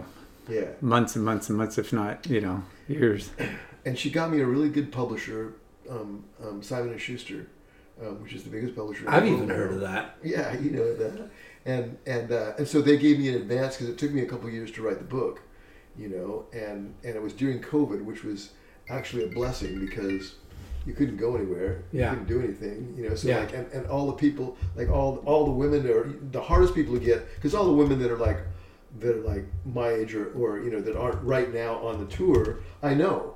So they're going to talk to me. It's easy getting them, but like when people are on the tour, you know what it's like, guys or women. It's like, oh, I just got off the plane. Oh, I'm just getting my hotel room. Oh, I just lost my heat. Yeah. Fucking, there's never a good time. Yeah. To talk to somebody who's on tour. Yeah. They're always either stressing or bummed out. Yeah. Or they won their heat and Partying. They're at the bar. Yeah. So Very it's like hard. it's really hard, and all of a sudden they're all home. Yeah. Dying to take your call, because they got nothing. Should have nothing wrote going 3 on. more books. Right? and so I got it all done, and as it turned out, it was good timing because the Olympics were just coming. And, Wow. And a women's history had never really been done before, and this is like 400 pages. It's more than most people would bother to read to begin with, but it's a history, That's so cool. you can't do it half-assed. You got to do Yeah. it all, What's it called? It's called Women on Waves. Women on Waves. Yeah, I should have it's brought out. a copy with me. It's out, and in fact, it's in its 3rd printing, and so Yeah, it's you were done telling me well. earlier. Yeah, So it starts off on a hardback? it starts out as a hardcover, and it starts out in 1640. And the oldest surfboard that they have ever found in the world belonged to a Hawaiian princess. 1640. Yeah, Holy crap. yeah. And they know all about her because the oral traditions, they know all about this woman. So what happened was the Hawaiians buried themselves like the Egyptians did in tombs, in lava tombs. And where they kept everything cool and everything was like Mummified? Yeah, mummified. And they brought their favorite stuff with them. And she brought her surfboard. How crazy. So they know who she was. Yeah. And so they know that was her surfboard. And so all the stories in about her and her surfing was like confirmed by this find and so forth and so on. Anyway. What's her name? Princess... God, I won't be able to say that name. I'll send it to you. I'll send you Yeah. a copy Yeah. of it. And you can read it. I can't... It's... 19 syllables and Ke'ualani, yeah. 15. Ke'ualani. And but anyway, so it did really well. But meanwhile, I got a call from these friends of mine, and they said, "Let's all get together. We want to do a TV series on surfing. Wow. On surfing on all of surfing, and we want you to be the writer on it." So of course I say, "Wow, that sounds really great. That sounds fun." So we went, and originally we had Dana Brown, Bruce's son, and I, who we're really good friends, and I love the guy. He's great. And so we started working on one, and that was called Beach Road, the birth of the surf industry, and it's about Beach Road. yeah, it's about Hobie and Grubby and John Severson and Bruce Oh my Brown. gosh. And the How Hoffman cool. Brothers. D.B. Fletcher told us Yeah. about Beach Road. Yeah. Yeah. Oh, cool. Yeah. So she knows about this movie, and it's in fact. So it's a movie? It's a film. Okay. Yeah. It's a 90-minute film, and I think it's gonna open for the Dana Point Film Festival in May, but we didn't want to start. So we wanted to pitch this series because that's how you keep working, right? You do one movie, it's hard to sell one. Yeah, movie. want to do a series on And a Netflix or series, Amazon or yeah. some One, they make a lot Hulu more or money. They don't have to spend as much money on marketing because they spend just as much money on 6 as they do on 1 because they're promoting it like 1923 or whatever. Yeah. Like when they did that, it's like they're just talking about one thing, right? But it's like 9 episodes, right? yeah. So 9-hour movie. yeah. So I said, look, this one just doesn't. This one, I go in Hollywood terms, this has no car chase and it has no shootout. Mm-hmm. I go, let's do one that has those. And so we went to Hawaii. We're going to do the North Shore, and we did not. You can't. The North Shore is a series of its own. Yes, you know what I mean. for it's sure. like an 11 episodes. Yeah, it's a whole season. Yeah, right? It's a different genre. Yeah, exactly. It's a different subject matter altogether. Surfer gangsters, like yeah. So when we came back, I just said to everybody, "Hey, I mean, we interviewed 23 people, but that's not going to do it. And we didn't get BK. We didn't get, we didn't get Fred Hemmings talking about the professional, surfing that started there. Yeah. I mean, there's a ton of stuff that we don't have. But I go, but what we did do, and I said we interviewed 23 people, and I had picked all the people that we were going to interview, and I said, and 17 of them were lifeguards. And I go, I didn't do that on purpose. What a trip! But I just picked people that I knew were run really good interviews, and because lifeguards have seen it all. Like I was looking for people who could tell the story, right? What happens. You have Mark Cunningham sitting heroism, in the tower moments at Pipe. Yeah, he's seen it all. Yeah, you know what I mean. Like there is no day that he wasn't there. It was and he's like he's amazing. And so are all these guys. So Eddie and Brian Kealana and all these guys. So sorry to interrupt. So is this first one gonna debut in May? Yeah. No, it's actually going to debut before that. It's actually played in some theaters, and now it's at the film festivals. In process with the film festivals. So Beach Road's filmed out. It's done, but we haven't done anything with it yet. Okay. But this other one is called Big Wave Guardians, and it's a story about the North Shore lifeguards and surfing in. Dude, look at who just won the Eddie. Luke Shepardson. Yeah. Dude. Yeah. How fitting. And we have probably of the 90 minutes, there's probably 10 or 12 minutes of it is about the Eddie. Yeah. Because that was the precursor to explaining who Eddie was. Yeah. And Eddie was the first North Shore lifeguard. Yes. And he used to patrol the entire North Shore, driving in a hearse, from Sunset, to Haleiwa, right? And he painted it white because he didn't want it to be a symbol Scary. of death. He wanted it to be a symbol of life. But it was life, a hearse. Yeah. Right? Yeah.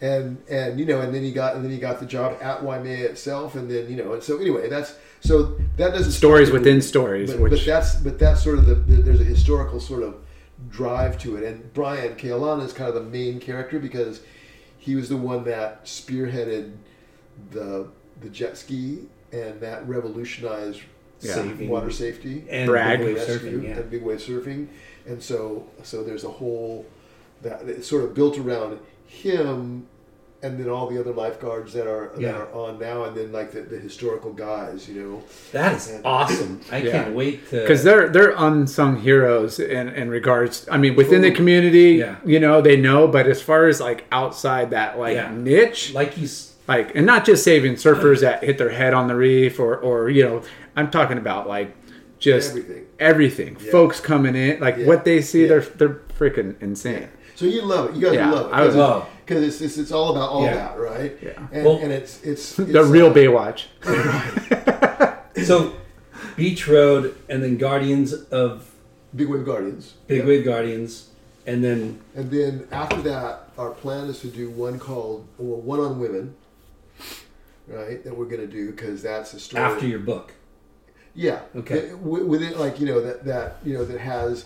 But is brings it up even closer to Malaya and KK, but all the just like now Malaya won the pipe thing and so we have her on tape, and we have so we think we can do a really great story on the women, dude, and then one called The Healing Power of Surfing, which is about everything from the PTSD guys, coming back from the Iraq War, to the autism, kids, to the Vietnam vets, to healing, everyone who's ever done, they put blind kids out, and there's one really great one of a kid who had never spoken. He was mute, and they took him surfing, and he spoke. No way. Is that wild? That's insane. So that's that story. The guys that lost their legs, the guys, but that Yeah. like, rip and Yeah. and so forth, and the kids that are autistic, and so we have There's What a great so many angle. That's, subject I mean, matters. these are all your ideas. Because Yeah. that's just so awesome. Like, Yeah. because we all know about all these different organizations that cystic fibrosis, MS, Mount Mowley. and then so all these great organizations, and Operation Surf, and then Open Water. Water, Operation Open Water. They all, use ocean as surfing as healing. Yeah. But to bring it all together, is Well, it's freaking like cool. it's bitching because Netflix is pretty cool with all the Documentaries. documentaries, and they're almost like they're documentaries, but they're all almost like made for documentary, like almost a fictional yeah, story, but it's Right. real, right? right, Yeah. You know what I mean? Yeah, they do a lot of. totally And what dramatic, well, yeah, they add a Yeah, they do a movie to tell the history, yeah, which is yeah. pretty sick. You're doing a documentary on surfing, but there's so many facets of surfing that you could focus on, and yeah, you could do 100 series. No, you could. I mean, And- beach road, because we did interview Herbie and DB. right. The way she explained it like was so mind blowing to me, Yeah. because It's it- one little stretch. that one little Yeah. stretch of the surf industry, and not just the surf industry, and you touched upon it earlier when you said, like, people that came out of the Great Depression and World War, they wanted to do new different things and create new different industries. Yeah. And that beach road, that's what, A little petri dish. yeah, It's a little crazy. petri dish of like Yeah. Joey Cabell and Grubby Clark and all these Herbie and Hobie. It's like all those things, all those characters and icons of sport, of our sport, changed of our culture. industry. Yeah. Absolutely. And the whole, and I'll never forget, DB saying how NASA, the space, industry revolutionized surfing and even like living, because they created the sliding glass door. Right. And because of the sliding glass door, Yeah, the outdoor living became a thing. Right. And barbecuing outside, and then Marty Hoffman or Walter Hoffman, Yeah, Walter. Yeah. with the fabric. he's the guy that The lived on Garmento. Oahu that brought Hawaiian shirts to the mainland. Yeah. with the Japanese, from the Japanese textile, like Yeah. Yeah. Yeah. like And then you, that's why we love our this show and interviewing, because I call it We're all entwined. the web of life, the surfing the surfing web of life, and how we all cross over, and we all have our different lanes, and we different yeah, vibe, but we're all part of something connected big. by surfing, and then connected by culture. and culture and So, friends and yeah. industry and everything. So I have to say, because you'll love this. So in the Big Wave Guardians, that one of the things that Brian says is, we're not divided by land; we're connected by water. Yes, Yeah. we are. And that's kind of the theme of this show. I'm gonna rip that off. Yeah, coin that right now. Yeah, we're not divided by land; we're connected by water. Yes, Yeah. we are. Yeah. So, So you guys will dig it. I'll make sure that we have a show. Actually, if you want to come see it live, we have a show at Bronner Surf Shop in San Clemente, okay, which I'd love to have you guys come and see it. Yeah. On the 17th. It's February Friday. 17th. It's Friday the 17th. Okay. Yeah. That's Like- my son's birthday, but Oh dang. we'll see if we could. Well, we also have one on in Oceanside, but that's a long way for you guys to go Yeah. on the 24th. But the next Friday, Yeah. we have one in Oceanside. Where's that I one think. going to be? It's the Oceanside International Film Festival, and it's at the Brook Sick. Theater, and they're opening with us. So I'm pretty excited, about that. So which is good? Is it Guardians of or Big? Those will be the Wave Guardians. one, Okay. Yeah. so Yeah. cool. So did Beach Road already come out? So Beach Road we made, but we haven't put it It's out. only been a few because I was saying theaters. we wanted to do ones like once we get it going, then like people who are not like you guys who are already aficionados who would watch it no matter what will watch something, but we wanted to have the ones with the shootout and the race, and the car chase first. You want to sell have sizzle. a couple of those, right? You got to and sell the women's sizzle one- reel. Yeah, exactly. Okay. Then, like when they say it, they go, "Oh, I love that series. I'll watch that one." Yeah. Yeah. But what we didn't want is we didn't want it to define the series because it's very low key. Like it's a story of like the industry, and it's very much not an insider story, but I mean it's not like there's a 30-foot wave and there's pipe and there's someone's making a life and death rescue and like whereas the Beach Road, I mean the Big Wave Guardians one has all that stuff. Yeah. It's like, Yeah, shit, that's what it's stuff. meant for. Yeah, Yeah. like you're gonna like, Shit, you're gonna see. You don't want to lead with With a something supervillain that's one. I wouldn't say boring, but not as interesting and eye catching and Yeah, it's But not- but doesn't once have that. once people know the people Quality. behind it, the quality, the Yeah. stories, you can ride Yeah. those waves. And funnily enough, we've been pitching this to all these different people. Hulu and Hulu's very interested, so we'll see where that goes. But Apple they Plus. said Hulu said we'll run this movie. Now we're just talking about how much money is it going to be, whether it will get his money back from or not. You know what I mean? Yeah. So if he gets his money back, then that's great because then we'll do more of them. Yeah, you gotta- It's like, we'll give you $25,000. Well, it's kind of like I don't know what'll happen, but yeah, we'll give you a half hour for that. yeah, right. Yeah, Exactly. you'll get credits. That's only a 15-minute segment, bro. But I think what was interesting is that we told them about the Beach Road one, and they were super excited. Yeah. So Yeah. you just never know. Yeah. That's why I wanted to have a bunch of different ideas because there's a bunch more too. I mean, we want to do one on I call it shooting stars of surf photographers. Both film and still shooters. Man. And that's the thing is like again, There's so if you much. you have the group and the writing and the intel and the storyline or whatever, and you could put out something that's a little bit more low key and then something that's a little more action, a little bit more artsy. Like there's so many different Right. like parts to our industry that you could pull from. So you've written 4 books? Yeah. Name those again? So San Onofre.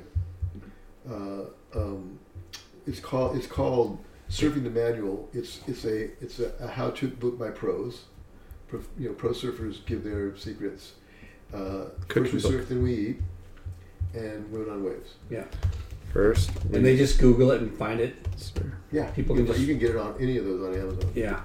yeah. We don't like to push Amazon, but No, I know. Don't. Hey, they I just were- think you can find them there. I You know, can't I find know. them in another place. They're okay for books, yeah. just not surf gear. That's what it Yeah. started out as. Yeah, a book site. And I mean, I love. I mean, I have the books are at at Barnes and Noble, which is not just one step away, but I'd still rather have people buy it at the bookstore to support the bookstores. But Yeah. also, you can get them at Girl in the Curl, or you can get them at you can get them at a lot of surf shops. too. Nice. That's awesome. Nice. And so I know you guys have been indulging me here for hours. Yeah, Wow. we hooked you 9 up. at night now. Yeah, so you're in San Clemente, Bonsai Bowl. They have 7 locations, Oh, wow. 5 in California, 2 in Hawaii. Yeah. Wow. Treat yourself to a couple of It's a those. delicious, healthy Thank you. Is this treat. for me. Yes. For you. Fantastic. Shade sunscreen, Strider Wazalewski's sunscreen Oh, brand. yes. It's like Strider's it's like like- war paint. It stays on really well. It's really hard to get off, which is a good product. Yeah. I love it. Keep us Strider from lives getting. by. Well, Strider lives next door to Marty Hoffman, which is where I stay a lot. Oh, nice. At the thing, but I have to tell you a really funny story about Strider. So when I ran the surf camps for Billabong, that was another one of the things that I did at Billabong. But I ran the surf camps for Billabong, and so I would always like go down to whoever the surf camp was with, and there'd be all these kids, and I'd always bring a pro, with me, and most of them were like well known, or the kids would maybe have heard of them or whatever. Yeah. Anyway. So I don't know if you remember that poster of Strider where he's like big wave pipe, the shot. Just huge. Yeah. The shot. He's looking up. So like, so the guy who owned the surf camp had put it up on the wall, and you know how kids are, like the kids say the darndest things, you know, that whole story. But so anyway, I go, and this is Stradwoski, and he starts to talk, and this little girl, she's probably about 10, and she goes, "Who are you?" and I look over at her and I point at the poster, and the whole group of them goes like that. They're all psyched. It's like they didn't have to ask anything else. It's so rad. You can hear the pin drop when he's talking after that. That's so you know? awesome. Yeah, I got that attention now. Yeah. How rad. Strider's a great guy. So good. He's really a good guy. Well, dude, Yeah. this is amazing. I mean, So, you want to promote anything next? So you mentioned Big Wave Guardians. So is Big gonna Wave be- Guardians is playing on the 24th, Friday the 24th, at the Oceanside International Film Festival. And But on the 17th too, right? on the 17th is playing at Bronner's, but honestly, unless you get there early, unless it's like invitation to you guys, Yeah. there may not be room. It only holds about 35 people. Yeah. And I mean, I know there'll be more than that coming. You Definitely. know? Yeah, for But sure. we'd save a seat. Like if you guys were coming, just tell me and we'll like put you in. we You'll have a put seat. this out on the World Wide Web. It's going to be I know. blowing up. It's gonna be blowing up. I might just have to bring like a kegger off the back of the van in the back. But you can certainly do that for the one in Oceanside. Yeah. Because it's a big theater and like it can it can play. It'd be Yeah. great. You know, we'd love it. And you're working on more movies. So we have those. Those are the ones that we're working on right now. Yeah. So we have the two that are one is completely done and is showing. The Beach Road one. The thing about it is we don't have final narration and we don't have all the rights to all the music. So we have to we'll have music. We have to Get substitute approved and all that. Yeah. Yeah. We'll have to get licensed for the ones we can, and the ones we can't afford, we'll just have to. But we have that. Yeah. It's just a matter of so that's called. I don't know how much you guys know about this. I just have learned all these terms, but it's post-production. So the movie's done. It's time locked, which means everything is in there. Now all you're gonna be doing is swapping one thing for another. So Yeah. you might swap a clip or a shot for another one, or you might put new music in instead of that one for that same 6 or 8 Yeah. seconds, whatever. But the movie's done. It's not like you're gonna rewrite something and No, it's that's just all gonna be swapping out different. edits. Epic. So Well, Dude, dude, we learned a ton. You're very fascinating. Campy Kempton. Yeah, very fascinating, and I mean, what a life. Yeah. You know, congratulations. Guam to frickin' Poway to having your first job at Surfboards Hawaii and working your way into Surfer Magazine. Yeah. And before that, I mean, holy shit, stumbling upon a business selling Hawaiian shirts. Yeah. Like, I mean, you could make a movie on you. Oh no! Yeah. Then all the other stuff that I didn't tell you about would come out. That's why you That's for haven't. episode 2. That's why you haven't ran for politician status. Yeah. Exactly. No, that's a funny thing though. I swear, when I write stuff now, I literally will think, okay, is there someone who hasn't died who's still here who will corroborate this story? Because no one's going to believe this. Yeah. No one is going to believe this. Yeah. You know what I mean? Because stuff that happened in different time periods are so different from today. Yeah. That, like, people go, no. You Yeah. could never have done that. Like I was saying about flying. Oh, I was going to tell you about the flying. You just gave someone else your ticket, and then you walked onto the plane or into the airport, handed your ticket to one person, handed your passport to the immigration people. No one ever looked at them. Yeah. Yeah. Your ticket wasn't your ticket; it was somebody else's ticket. Yeah. Your passport was there. You're running Like, freely. can you imagine that now? Yeah. Like getting on a plane and not having your ticket say the same thing as your passport. Yeah. You'd have 40 marshals escorting you off the plane. You know? You'd have a finger up your butt. I've missed flights saying, "Oh, the gate's closed." The plane's sitting there, and I'm trying to scramble to find another flight, and it still sits there for 15 minutes before it even backs away. I'm like, "Why aren't you letting me on?" "Oh, the gate's been closed. You can't come in." And I'm like, Right. "The plane is sitting right there. It hasn't even backed out. What do you mean I can't get on the plane?" "Oh, yeah, you can't get on. It's already locked." I'm like, "Dude, this world sucks." You know? This show's not about you. I'm just. Wait, I gotta tell you one more story because you guys will like it because it's about what you were just saying. So Tom Survey, you know Tom Survey, Yes. right? So Tom and I are going to Mexico, and we're in Tijuana. We're flying out of Tijuana Airport to go to Baja, and we're stuck in traffic. And Tom's just going, "We're not gonna make it." And I go, "We're gonna make it. I promise. We're gonna make it." "No, we're not gonna make it, Jim." And here it's like 45 minutes before they close. If you don't check in, you're done, right? Yeah. There, it's like we drive, and I'm trying to get their attention, so I drive right up onto the sidewalk of the airport, and these guys all come running over, and I go, he's got windsurfers, and stuff, and I got my surfboards, and they're going, yeah, come with us, we'll get you on. So we're running down the hallway toward the airplane. They all of a sudden jump down. They go down the stairs. You see them. They're like opening the bay, and they're like throwing our surfboards and our stuff in. We're running for the thing. The guy's waving at us. Right? They open the door. We flash our tickets. We charge in. Crash. We sit down in our seats. We're going, God, we made it. Unreal.